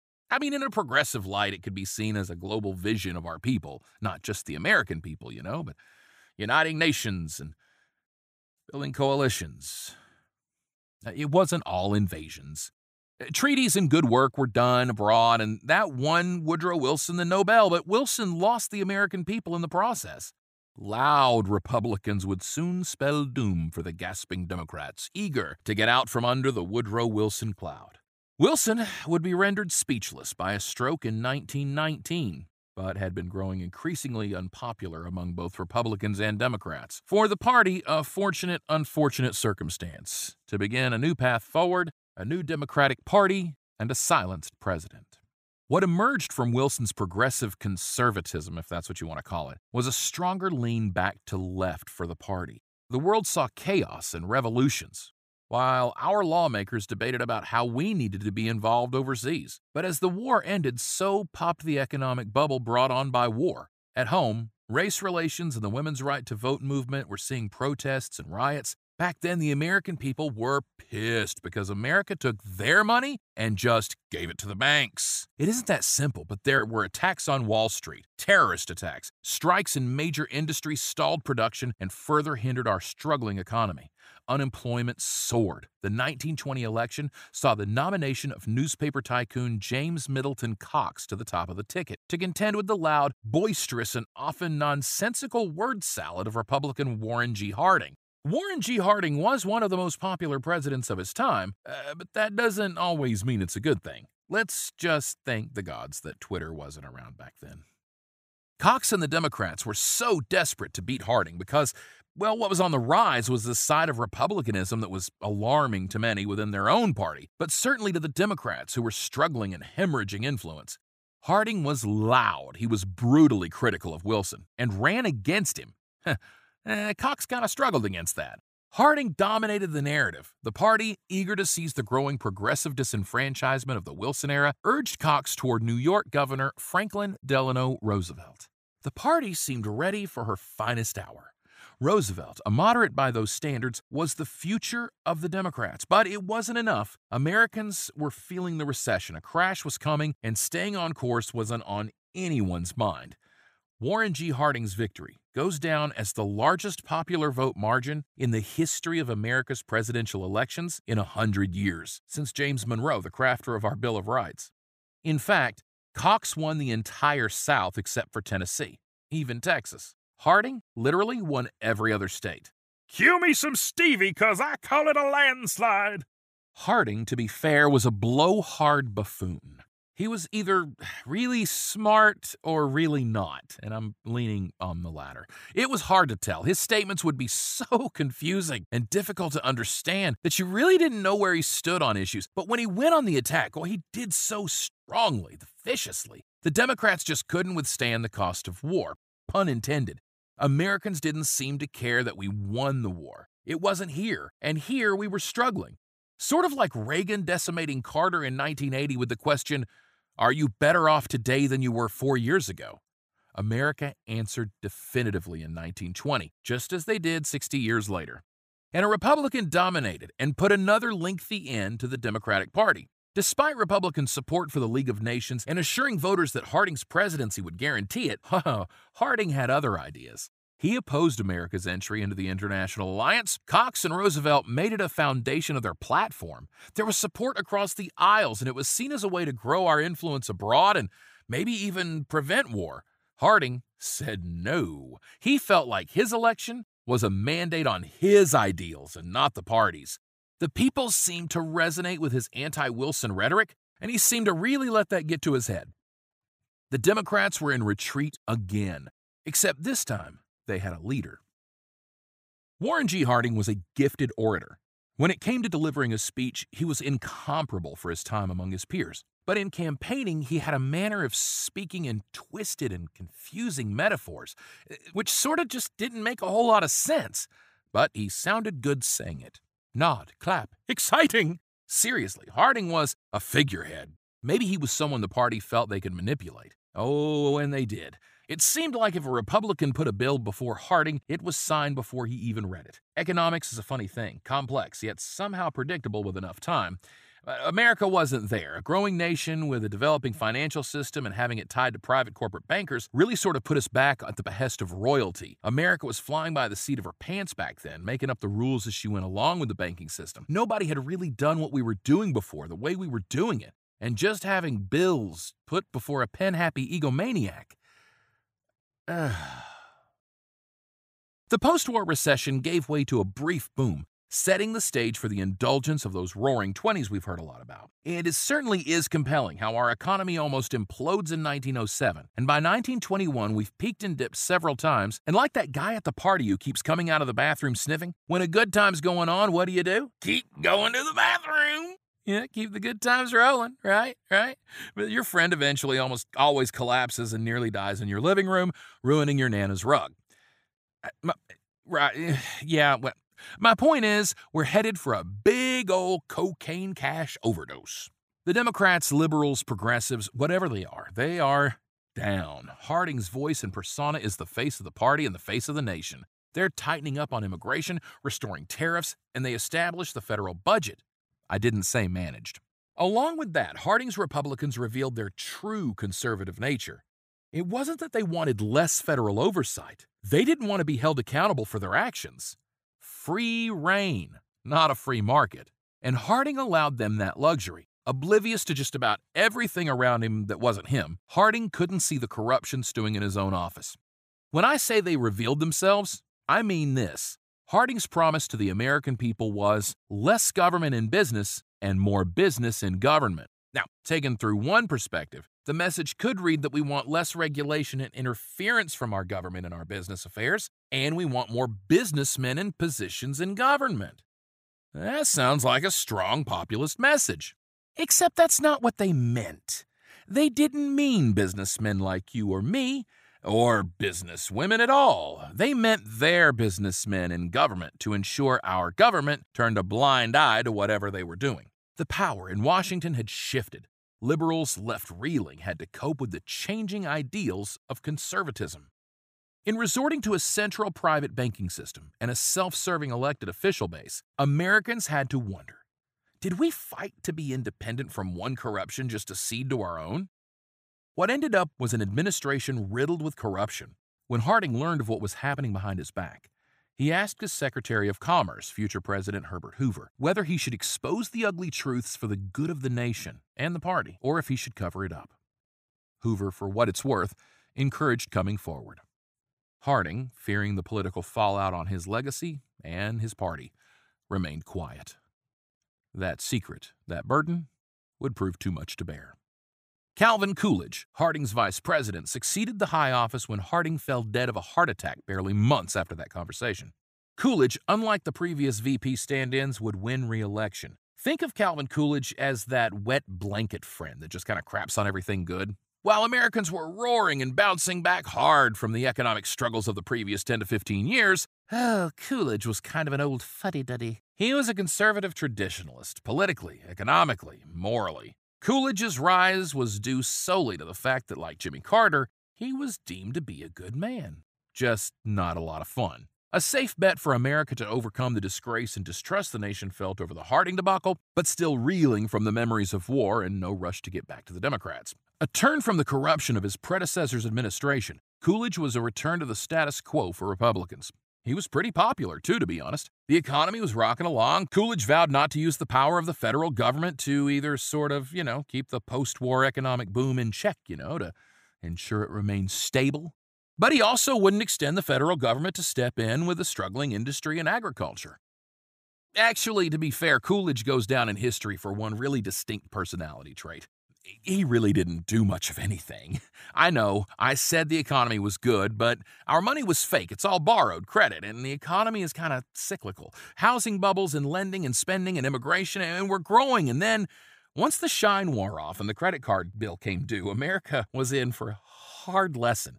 But Americans didn't care right now because things look good. Coolidge snagged 54% of the popular vote for re-election in 1924. Not bad for a wet blanket.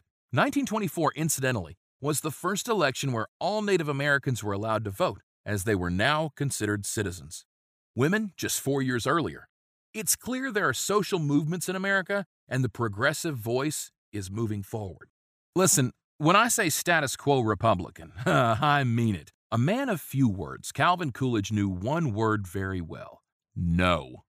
I mean, if Harding, yes, signed everything, Coolidge was Mr. No. No to farm bills, no to America's agriculture industry, no to a plan that would enable federal power to be produced cheaply on the Tennessee River. Wait, that sounds like...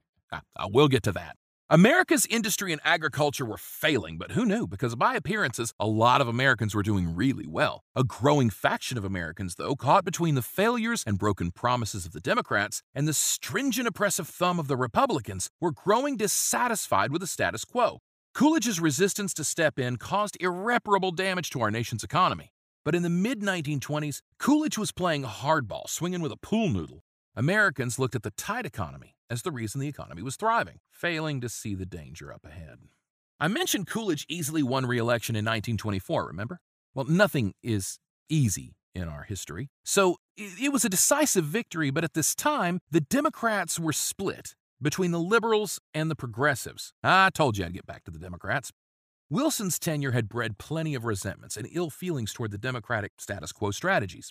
The best the Democrats could muster in 1924 was another conservative Democrat, John W. Davis, the W for West Virginia. Look, nobody even knew this guy. The Republicans were running on the economy, keeping us out of war, and constantly pointing out Democratic failures. For example, always just being afraid to be yourself. Democrats have often veered to the right in order to appeal to more on-the-fence Republicans. It seems they've always been afraid to push their own agenda. And at this time, just like in recent years, the status quo agenda of the party, that compromising and being thankful for the scraps, was frustrating liberals who wanted more from their federal government than what Republicans and conservatives were offering. So in 1924, a big chunk of liberal Democrats swayed toward Robert La Follette Sr., a senator from Wisconsin running as the third-party progressive candidate. Just like in 1920, a straight north-south split, except this time Coolidge would trade Tennessee for Kentucky on the map. Probably had to do with that power on the Tennessee River thing. Republicans took the Coolidge victory as a mandate against the Democratic Party, which was now fractured and bleeding. A meek man with little to say, his feelings on the American political landscape were clear when he announced simply that he would not seek re-election in 1928. I mean, literally, that's all he said. Easiest press conference ever. In 1928, the Democratic Party, not learning from its failure with the Davis nomination, put up Al Smith, Roman Catholic. And as many Catholics I've known go, he was anti-prohibition, which was a hot topic of the day. Plus, guys, without getting into the hundreds of years of corruption, collusion, and blasphemy the Catholic Church is guilty of, back then it went beyond just criticism of a corrupt institution. This was out-and-out bigotry. Catholics weren't viewed kindly in many parts of America. The KKK targeted them. And personally, while I've been very critical on the institution of the Catholic Church and its many corruptions and sins against humanity, I've never even considered holding a Catholic individually responsible. But back then, the anti-Catholic bigotry was rampant. So the Democrats, trying to overcome a booming economy, put up a weak candidate. This is the legacy of the Democrats. If there's a weak candidate, they're going to put him or her up. There wasn't a chance. Herbert Hoover, promising a continued Coolidge prosperity, won all but 8 states, losing the South, still reeling from Coolidge's stinginess towards the agricultural industry. The Democrats were sent packing again in a defeat that spelled utter humiliation for their future. Still struggling to bring in the progressives while catering to the liberal conservatives, the future was bleak to the Democrats. Lucky for them, the future was bleak for everybody, so nobody really noticed. The corruption of the Harding administration, combined with both Calvin Coolidge's staunch and stubborn conservatism and the disastrous Herbert Hoover administration, breeds a sweeping change that has been brewing in America for over a century. And this period is very, very important because America got royally raw-dogged by their own political policy. Herbert Hoover, who served in the corrupt Harding administration and encouraged Harding to come clean, ran assuring voters that America was nearing an end to poverty. And in less time than it takes to incubate a baby, Hoover's presidency saw the great economic crash of 1929 and the subsequent Great Depression.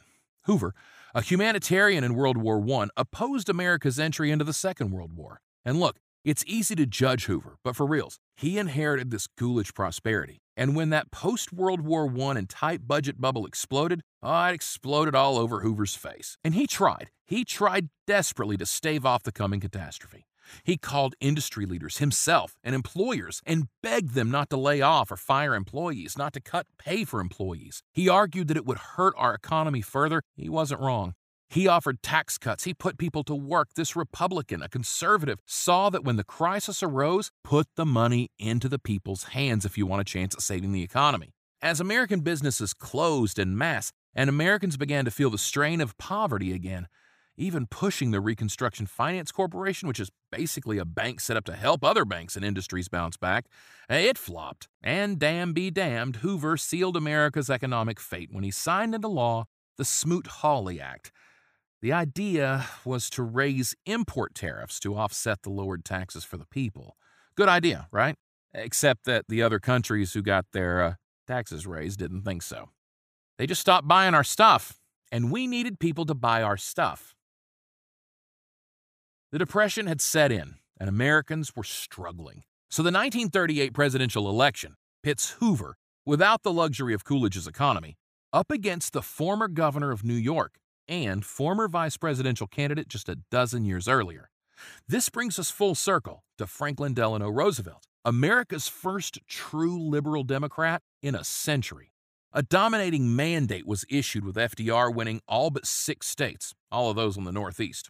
Somewhat considered somewhat conservative in his previous political positions, Roosevelt's New Democrats with strong progressive influence ran on real change for Americans. FDR's New Deal, a sweeping first 100-day strategy filled with broad-reaching federal programs, was a risky gamble.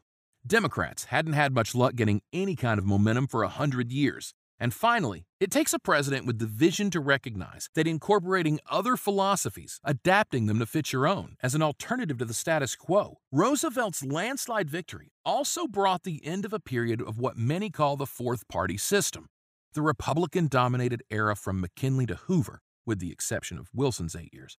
FDR's presidency ushered in the fifth party system in American politics. That would extend to 1960 and set the stage for a new Democratic Party, one that would unite the liberals and progressives a little bit more. The New Deal's success was a mandate for progressives who had fought hard for these policies during a restrictive and stingy Republican era. Now, that cheap federal energy on the Tennessee River? That became the Tennessee Valley Authority.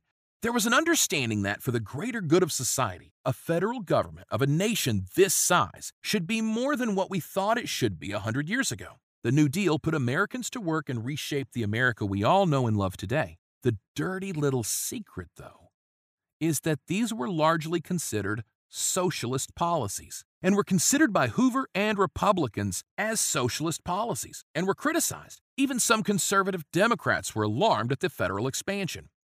Federal expansion. Again, here we are, with the federal government's power and role over the American people at the center of it all.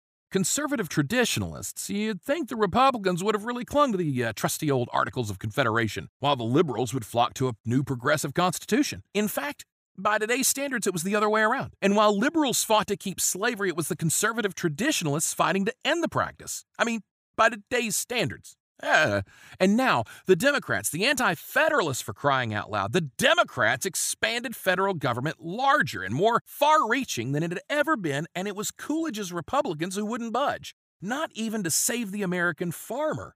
Now, I'm not kidding when I say FDR's win was a mandate. Just like after Woodrow Wilson, America was done with the previous administration and party. But also like Woodrow Wilson's election, it was a sweeping win across a vast majority of America. Now, when Democrats win, they win big, it seemed.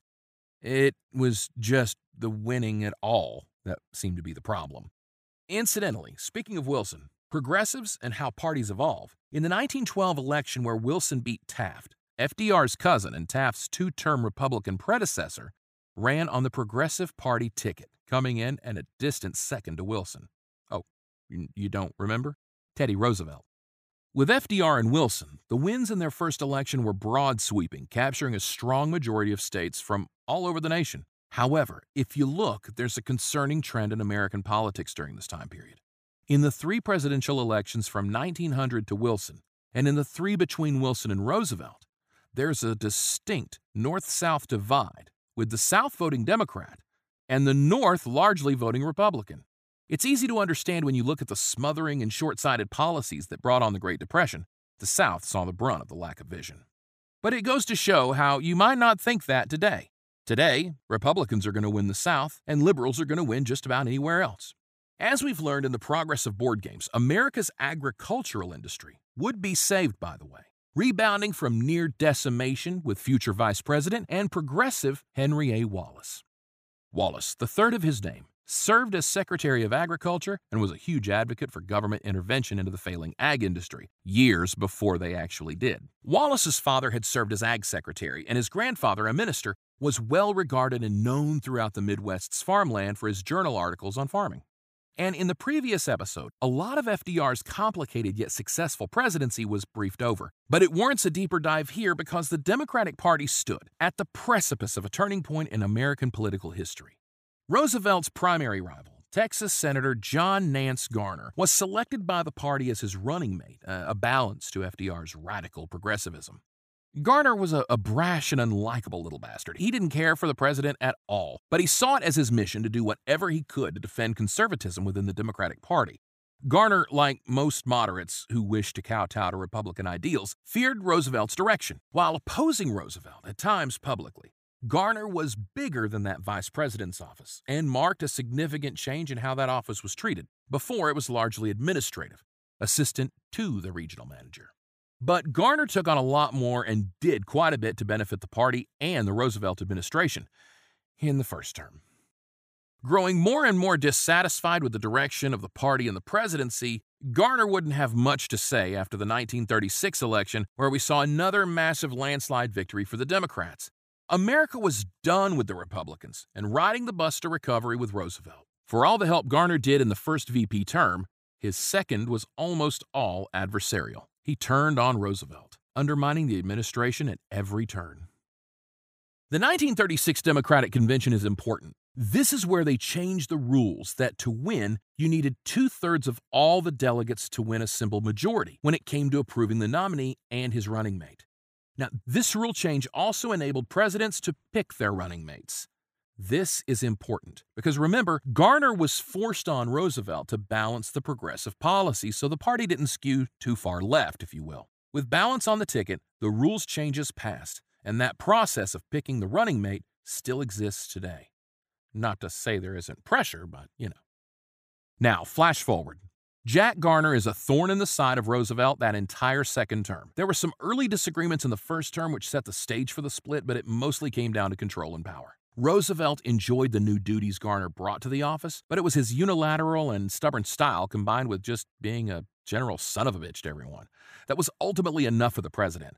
That and Garner just couldn't resist showing his ass all the time. He was a hoot, don't get me wrong, as so long as you weren't the target. But in 1937, Roosevelt called a meeting to the White House. Garner and power players from Congress showed up to hear FDR lay out his plan to reorganize and reform and expand the Supreme Court. Oh boy, you want to irritate a conservative anything, Republican or Democrat? You talk some big change. They lose their minds, and many in the room did. The suggestion seemed somehow un-American to Garner. The long game for FDR was to appoint 6 new justices to the court, which would guarantee decades of liberal reform. Many lashed out against the idea, worrying that it would politically bias the bench. Garner wasn't concerned so much about that as he was the unilateral handling of the very controversial topic. Roosevelt was an ask for forgiveness rather than permission kind of president. FDR's audacity to push forth such drastic legislation in such a bold manner caused a rift in the party and in Washington. While the American people resoundingly loved Roosevelt, many within his own party were starting to raise questions. When the bill went before the Senate floor, Garner held his nose and issued a thumbs down. Yeah, thank God Twitter wasn't around.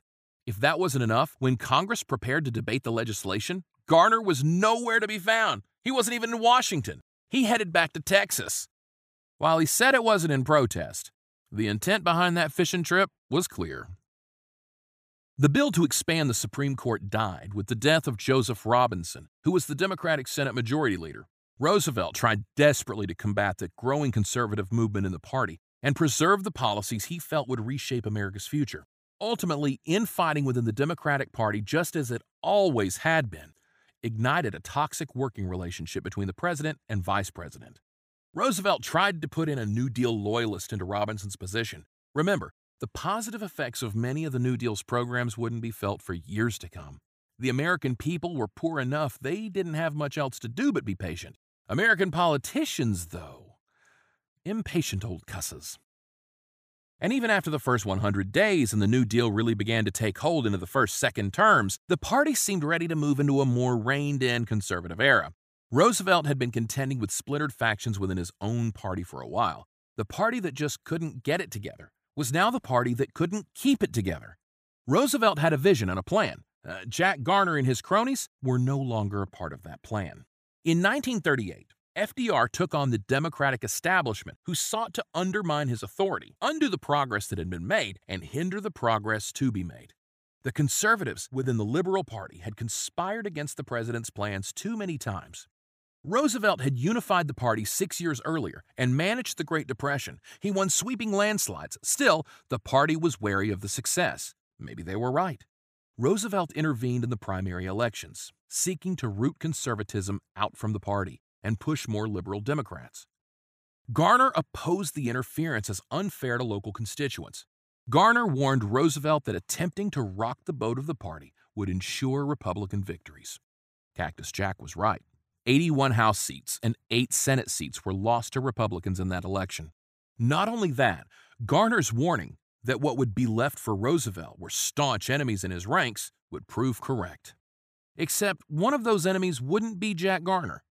This would pass, the Democrats would rebound, the party told themselves. By 1940, Roosevelt will move on and America will have a new Democratic president. So the party thought. A growing discontent was brewing again among Democrats, so consumed with greed and self-ambition that they just couldn't accept what was working. The balance of power was shifting with the New Deal, empowering the working class, education, infrastructure, trade. The war was brewing overseas. Americans were adamant we stay out of it. But there was this impatience because the New Deal wasn't an immediate panacea for the Great Depression. America was struggling seriously, and the second term for Roosevelt was difficult, thanks to Garner's obstinance and Roosevelt's ambitious arrogance. The decision to run for an unprecedented third term was problematic at best. Yes, the 1940 election was historic. Garner claims at the 37th inauguration, Roosevelt and Garner mutually promised they would both retire at the end of the term. FDR, as he always did, had other plans. In fairness, he wasn't wrong. A presidential election, as vicious as they were getting, with tensions abroad and our unstable economy, it wasn't in the nation's best interest to usher in so much change. Roosevelt's approach was to grant the American people the choice: keep going or try something different. The victory wasn't as huge as previous, but definitive nonetheless. Garner told folks he wouldn't openly campaign, but he wouldn't turn down the VP nomination either. He wouldn't get the chance. Thanks to the new rules of the 36th Convention, Roosevelt was no longer tethered to the toxic Garner. In 1940, when Garner finally had enough of the progressive bullpucky, he stomped back to Texas, and Roosevelt needed a replacement. Learning his lesson from Garner, both good and bad, FDR was a bit spoiled by Garner's ambitious approach toward the duties of vice president, and sought a man who could carry more than the traditional duties, while also looking for someone who would easily be able to adapt to FDR's ever-evolving vision of what the title should be. He also needed a loyalist, both to the administration and the New Deal. Roosevelt chose little-known politician and corn farmer from Iowa, Henry A. Wallace. Wallace had more than impressed FDR as Ag Secretary, saving America's farmlands from ruin. Wallace was a true hardline progressive, and that appealed to Roosevelt, who needed cooperation and less tension from his number two. Many delegates were not happy with the decision, and the American people were about to be pretty unhappy too.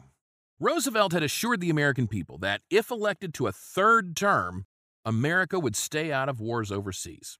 But in pure Woodrow Wilson fashion, Roosevelt lied to the American people.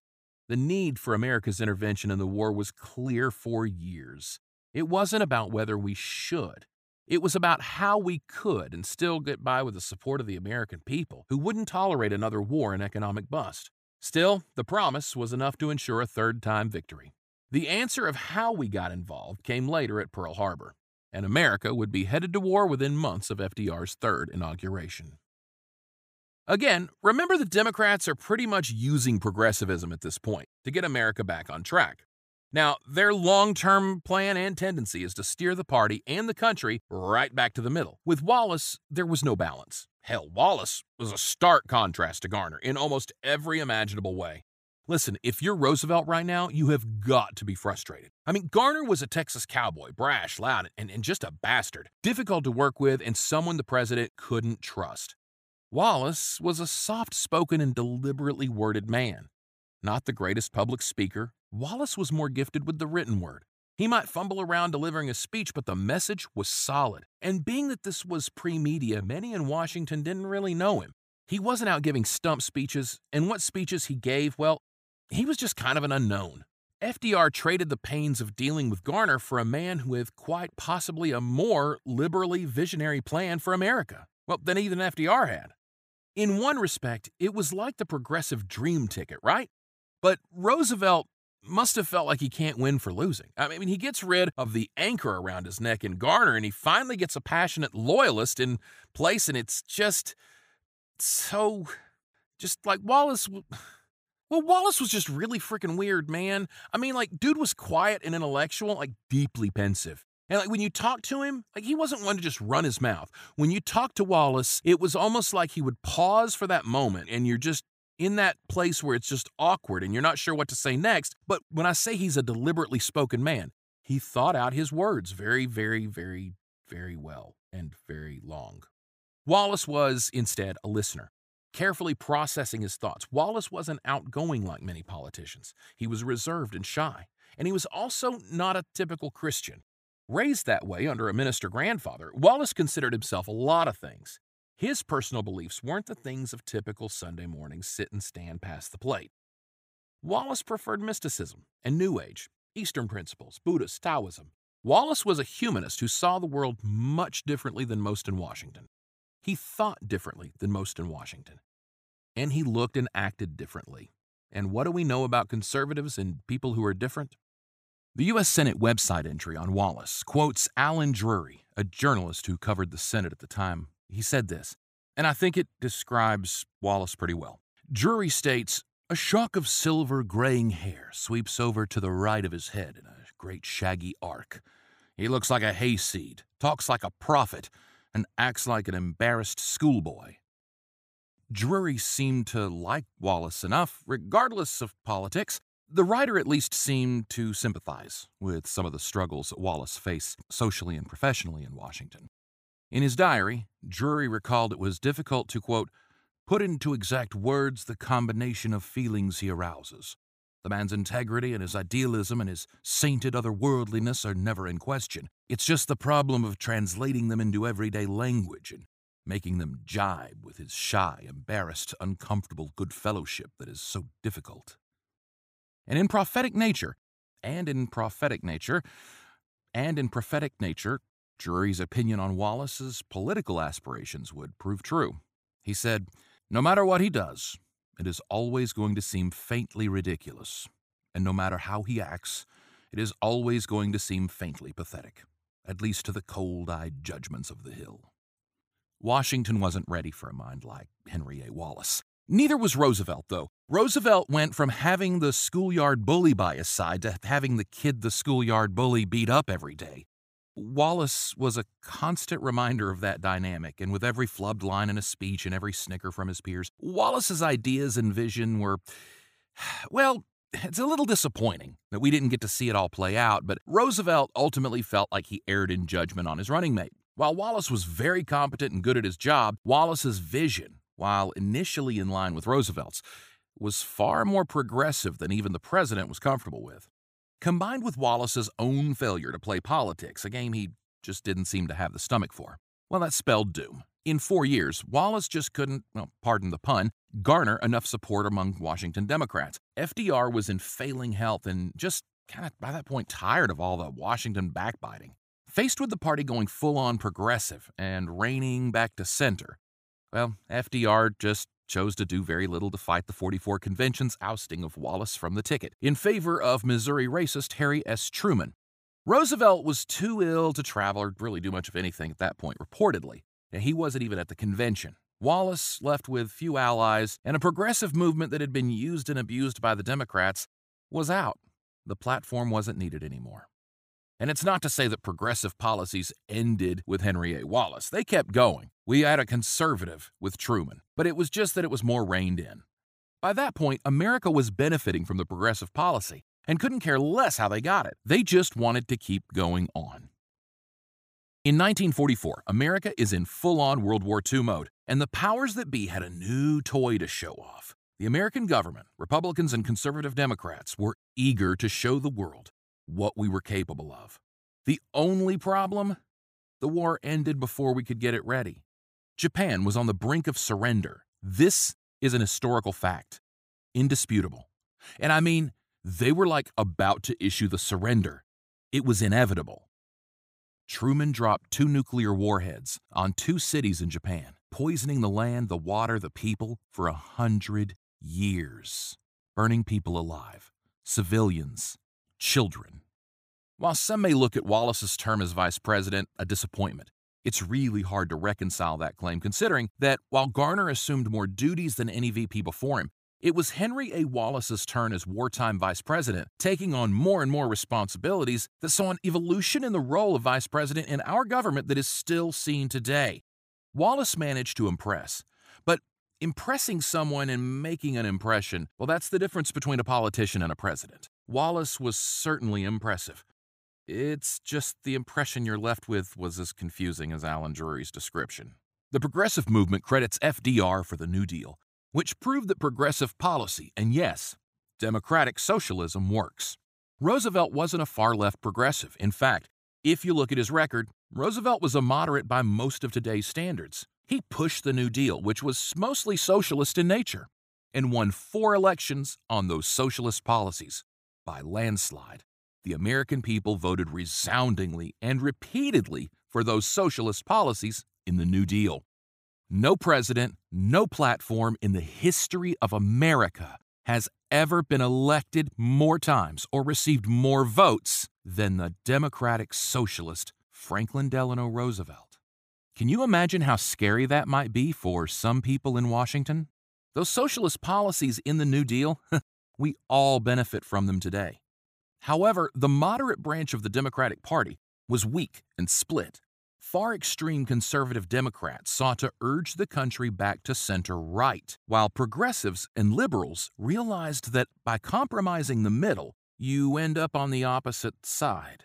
With this conservative extremism running rampant with the liberals during this time period, Roosevelt realized that due to the strength of the Republican Party, despite their many failures of the early 20th century, and the resurgence of the Democratic Party, bold moves must be made in order to keep the ship afloat. And not only that, to keep the ship where it needs to be. There's a balance in Washington, and right now the balance was shifting, not with the people, but with the politicians to the right.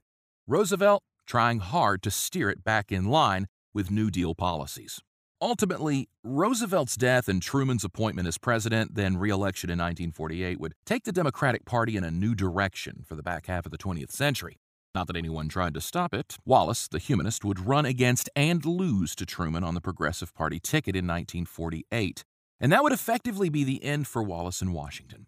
For America, Wallace almost certainly wouldn't have bombed Japan. That America cheered on as we ended the war with little regard for the cost on our soul. It surely weighed heavily on the former vice president, and it should weigh heavily on all of our souls. It didn't need to happen. Though unsuccessful, Wallace sought to defeat Truman in the anti-progressive establishment of both Republican and Democratic parties. It's an odd journey for progressives within the Democratic Party, but remember that the terms are fluid. Republicans have run as progressives, liberal, conservative, moderate, progressive.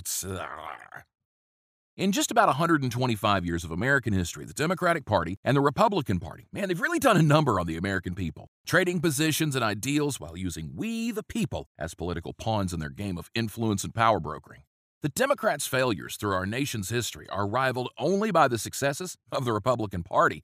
And by that, I mean that loosely. When left unchecked, conservative policies have left a provable track record at times of being disastrously catastrophic for the American economy. In those instances, it's taken liberal, if not progressive, policies to right the ship. Democrats have saved this country as many times as Republicans have risked losing it.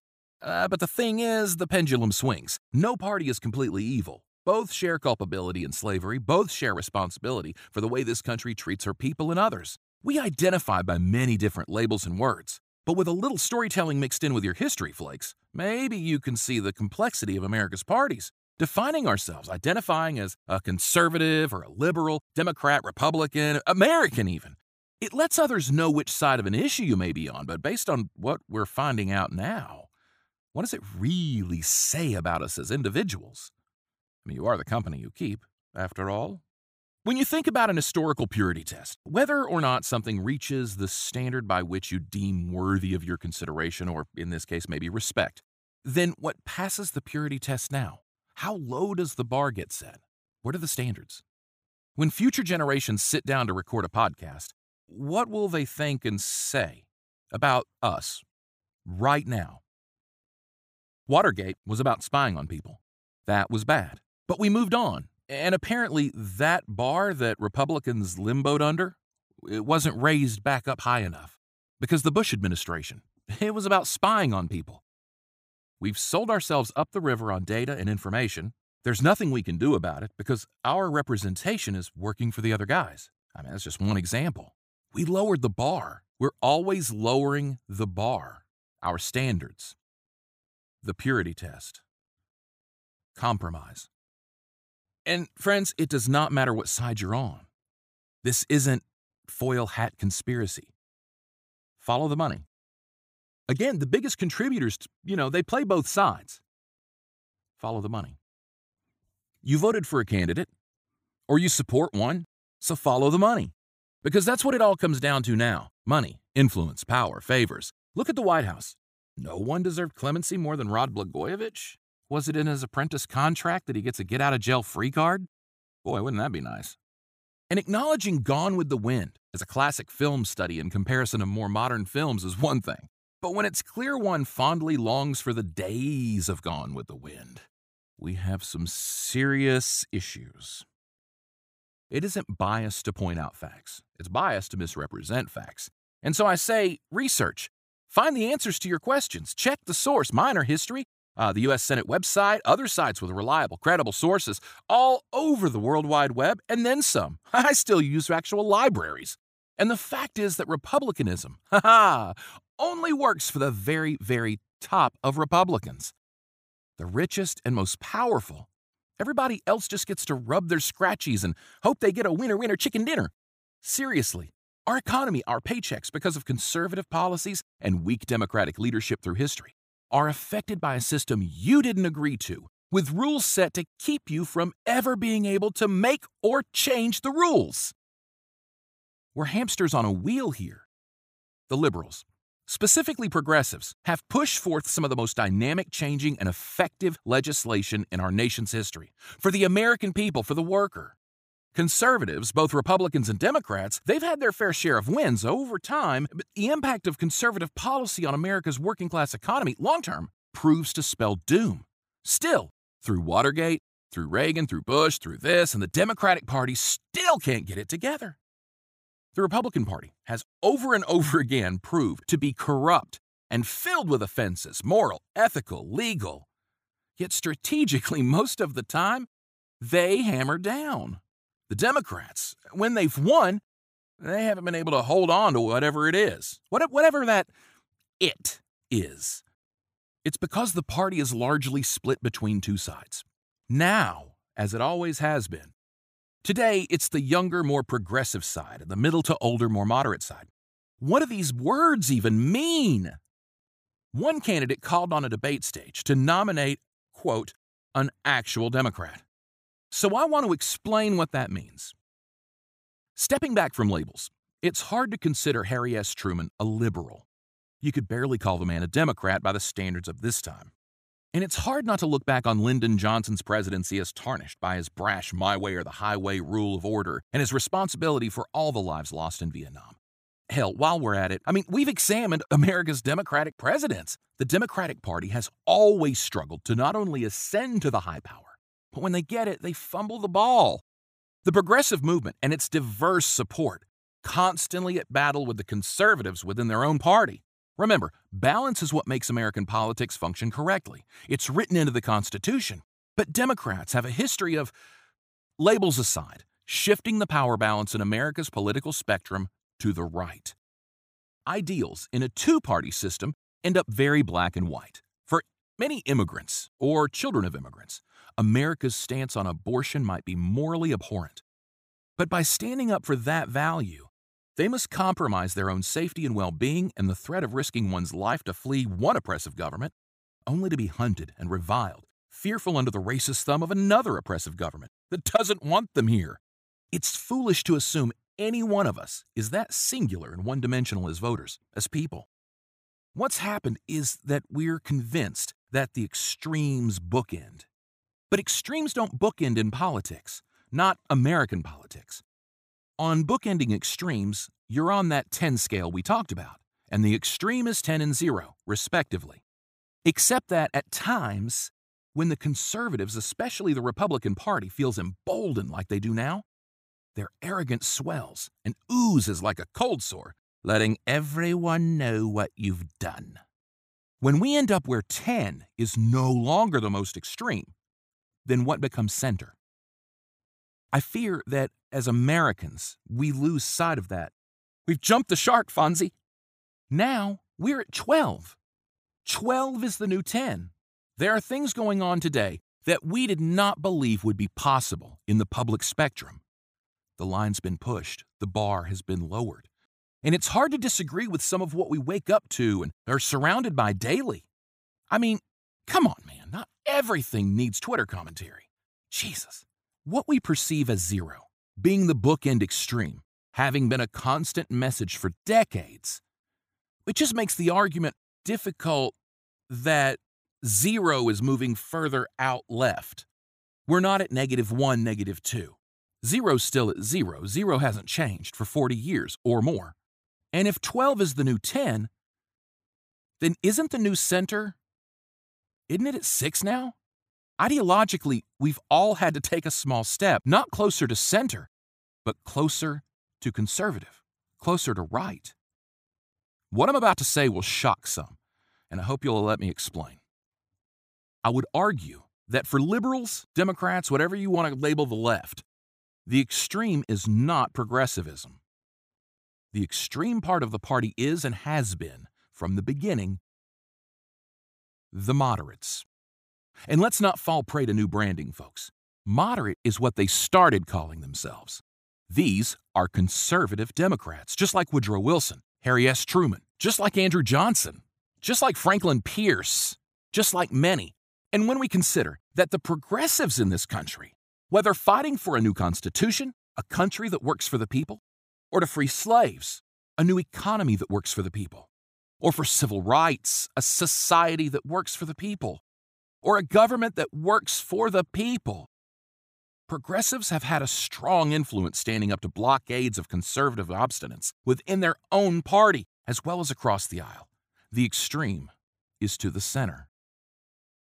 The fact is, through good old-fashioned democratic compromise, we've seen throughout history, we're left with a Democratic Party that has become far removed from the principles which bred it.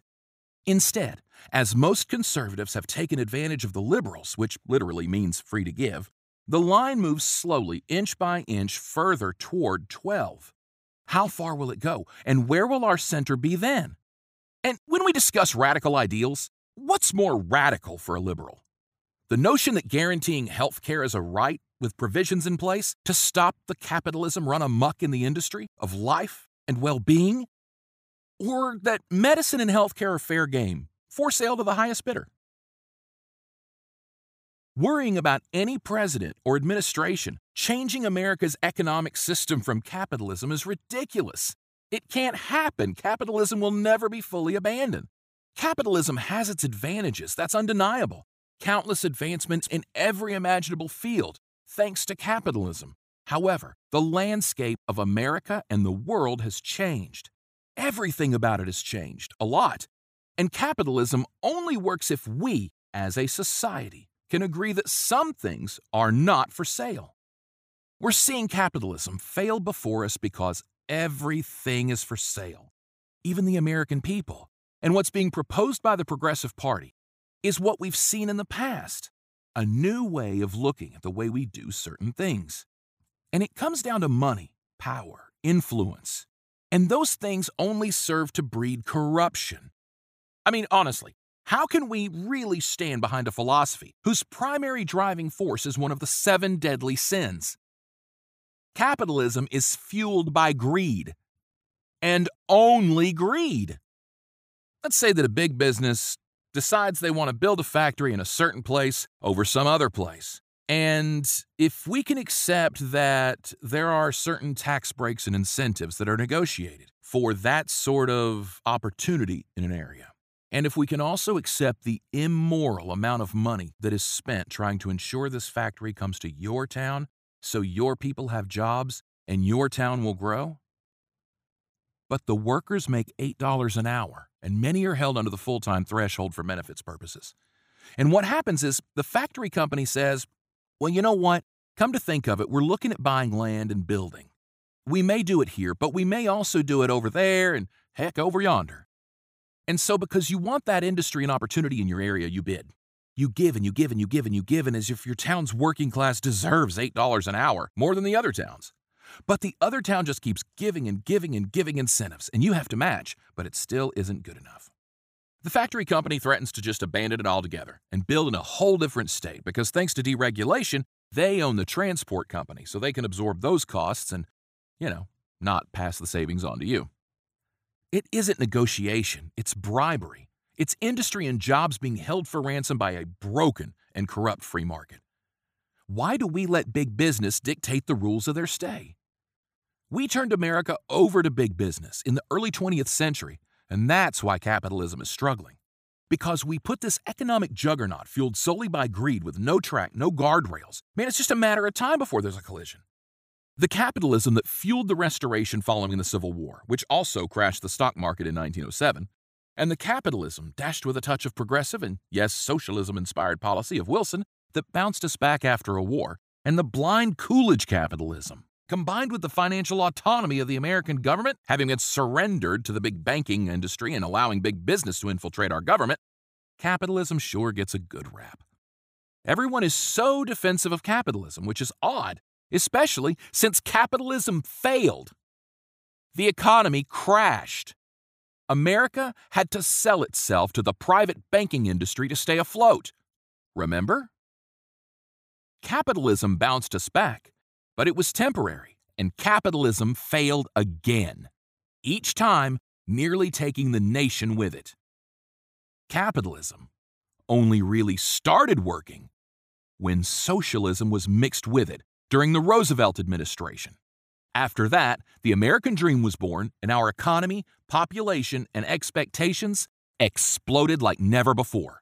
Nothing beats a well-regulated free market, which is all anyone is asking for, really. A fair market over a free market. Americans, at key intervals, have been asked to decide her values. To adopt a constitution or not. Should new states be admitted as slave states or free states? Should we go to war? Our earliest values were of liberty, independence, and freedom. However, America isn't a nation in her infancy any longer, and those principles are in no way being threatened by anyone, except maybe hackers, which is the new war front we need to be focused on, by the way. Which is what I'm saying. We fought hard and bloody battles on the ground, sea, and air, but the next threat is informational. And just like the rest of the world growing and advancing, America is no longer the new kid in town. America is a nation who's sprouted pubes and the voice is cracking. We're full-on hormonal adolescent, willing to fight anybody, and we don't know why we're so mad. To the Jeffersonian era, to the Jacksonian era, into the 20th century and beyond, America is going to continue to grow and mature. And we need to let her. But we also have to be the parents. We don't abide by the same rules we did when we were toddlers, infants, teens. And America must adapt. Sometimes, when you're grumpy, maybe you have to go to bed early. We are at a fairness crossroads with the American working class. We've seen it before in history, similar trends. And it's because the right keeps pushing their limits, and the left keeps trying to do damage control. As the right extreme stretches the boundaries of acceptability, the left, the true left, are the ones defending the platform, defending true zero. Conservatism in the party pushes us all further and further to the right, and it tells us it's okay because we need someone who's appealing. To whom? When standing at a chasm of ideology, as the two sides are now, the message of centrism being equated with unity is frightening in and of itself. Look, by centering the party, you're essentially muting one of its most successful and passionate branches. Meanwhile, Democrats and liberals who cede to center are really only seeking to be more conservative. That seems pretty extreme to liberal and progressive values. An argument could be made that the economy is strong right now, but economists warn that those reports aren't all factual. Regardless, just as we saw in the stock market crash and the Coolidge economy, that just because things seem to be going well doesn't mean they will end well. The path forward now, just as Roosevelt saw during the Great Depression, is that we've got to be open to new ideas and new ways of doing things. And moreover, it's the responsibility of an advanced civilization to examine the methods, philosophies, strategies, even the culture of failures as much as successes.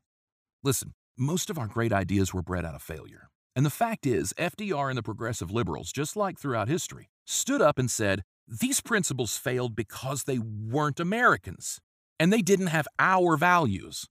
With American values and the power of the people in the Constitution, this will work. We should provide public power, programs and services that build and create jobs, incentive to start businesses, and the government's role should be to ensure these opportunities so that the society can focus on being productive and advancing us all. He didn't say that, I paraphrased. Conservatives would have had us fending for ourselves in the workforce. But that meant long hours and inhumane working conditions, and meant child labor in an era where America's workforce went largely unprotected. The issue of how much power the federal government should have has been at the crux of our nation's divisions, every single one. And it's true today. In a conservative versus progressive comparison, the word liberal just chucked to the wind. Progressives seek new ways of fixing obviously very broken and unfair systems, laws, and institutions. Now, clearly there is resistance, traditionalists. Conservatives who prefer gradual change so they can get used to it over long periods of time. Almost like playing a board game, and two players are so immersed in strategizing against one another that they're slowing down the game for everybody else. Like they're in their own little game, like an inside joke. Progressives are the voice stepping in and saying, just go, roll already, do something. Progress is in no way a bad thing. In fact, without progress, fire would still be bad. I'm not saying progress is always going to work, but prudent progress, in check, breeds new innovations. And when we as a society seek to halt or stamp out progress, we have to ask exactly why. I'm hard on Truman for many reasons, and in fairness, his presidency and legacy wasn't all needlessly slaughtering hundreds of thousands of human beings in civilian-filled cities, poisoning hundreds of miles for at least 100 years. He expanded FDR's progressive policies through his 21-point program, which sought to grow Social Security and lots of workers' rights, fair housing legislation, and work toward ending poverty. The whole point is, it's okay to be critical, but there are a lot of different perspectives through which we have to filter our opinion. Like when it comes to Truman, you could look at his presidency as the last of an era for Democratic politics and American political culture. When Kennedy rose, it was the dawning of a new era for the Democrats, and America, flush in the era of pop culture entertainment, was obsessed with Hollywood. Glitz and glamour fascinated Americans, and as media options increased, information flow increased. But not just information like news. We were getting information on products, messages, trends, styles, ideas. Can you imagine, just for a second, America's social and cultural landscape without television? Oh, Kennedy looked good on TV. Well, most people thought. I never saw it. Now, John? Another podcast. The TV generation was an evolution in American politics. Newspapers informed. Movies drove America's imagination, but television, put a full sensory information, entertainment, and storytelling experience right in America's living room. Television, especially after the Kennedy-Nixon debate, would go on to decide more presidents than the Electoral College. In the era since television, our elections have taken on a different personality. Our candidates bigger and more exposed. We have access to more information than ever before. Yet we still want it handed to us on a platter. When we look at how the nation's political landscape has shifted almost tectonically to form these individual segments of American ideology, there are two different parties in America. But I'm telling you, there are more. There are closer to 5 ideologies. It's a dangerous thing to be so closed-minded and to lack nuance that we lack the ability to speak freely about controversial topics. Because there's a way for discourse to be handled, and then there's a way to be a hurtful schmuck like Rush Limbaugh, for example. And for the Democrats to be stuck in this world where we lack nuance, where everything is black and white, you lose sight of the beauty of a colorful array of possibilities. We see it in the debate stages where they speak of uniting a party under someone other than a my way or the highway candidate. This is conservative liberalism at its most toxic. When another candidate pleads for a reason that a president needs to be someone who can get things done and reach across the aisles, it's laughable. The same party who shut down Obama, the same party that lockstep voted against impeachment, the same party who has, as you've seen, dominated American policy for much of the last 200 years with not a lot of compromise, is one with which we, progressives or liberals, would have any luck sitting down and negotiating with. The last thing we need is a candidate who will compromise more when they get things done. Because as we've seen, the right is at a 12, and they don't compromise. The more we compromise, the more extremist conservative Democrats will drag us to republicanism. Today, like in 1980, just like in 1944, and just like in many times throughout history, America's standing at a precipice of defining her personality on the world stage. Except this time, we no longer have the excuse. This time, we should have known better. This time, the nation may drive farther to the right than it is now. a feat that would be aided by electing moderate Democrats. Listen carefully to what they're saying, because they've been saying it all along. In order to appeal to moderate Republicans, you have to elect a moderate Democrat. In order to appeal to conservatives, you have to elect a conservative. We're not trying to appeal. We're fighting for a platform. And compromise goes both ways. But it's not right now. We can't elect a candidate who says you're either with us or against us. And why wouldn't the candidate be against you and the party? The party is against him. How about we nominate an actual Democrat?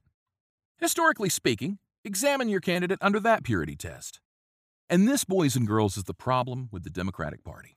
Within it, you have the conservatives and the progressives. One side grasping desperately as the party's ideals are sold out over history for the sake of political relevance, and the other side trying to be more Republican.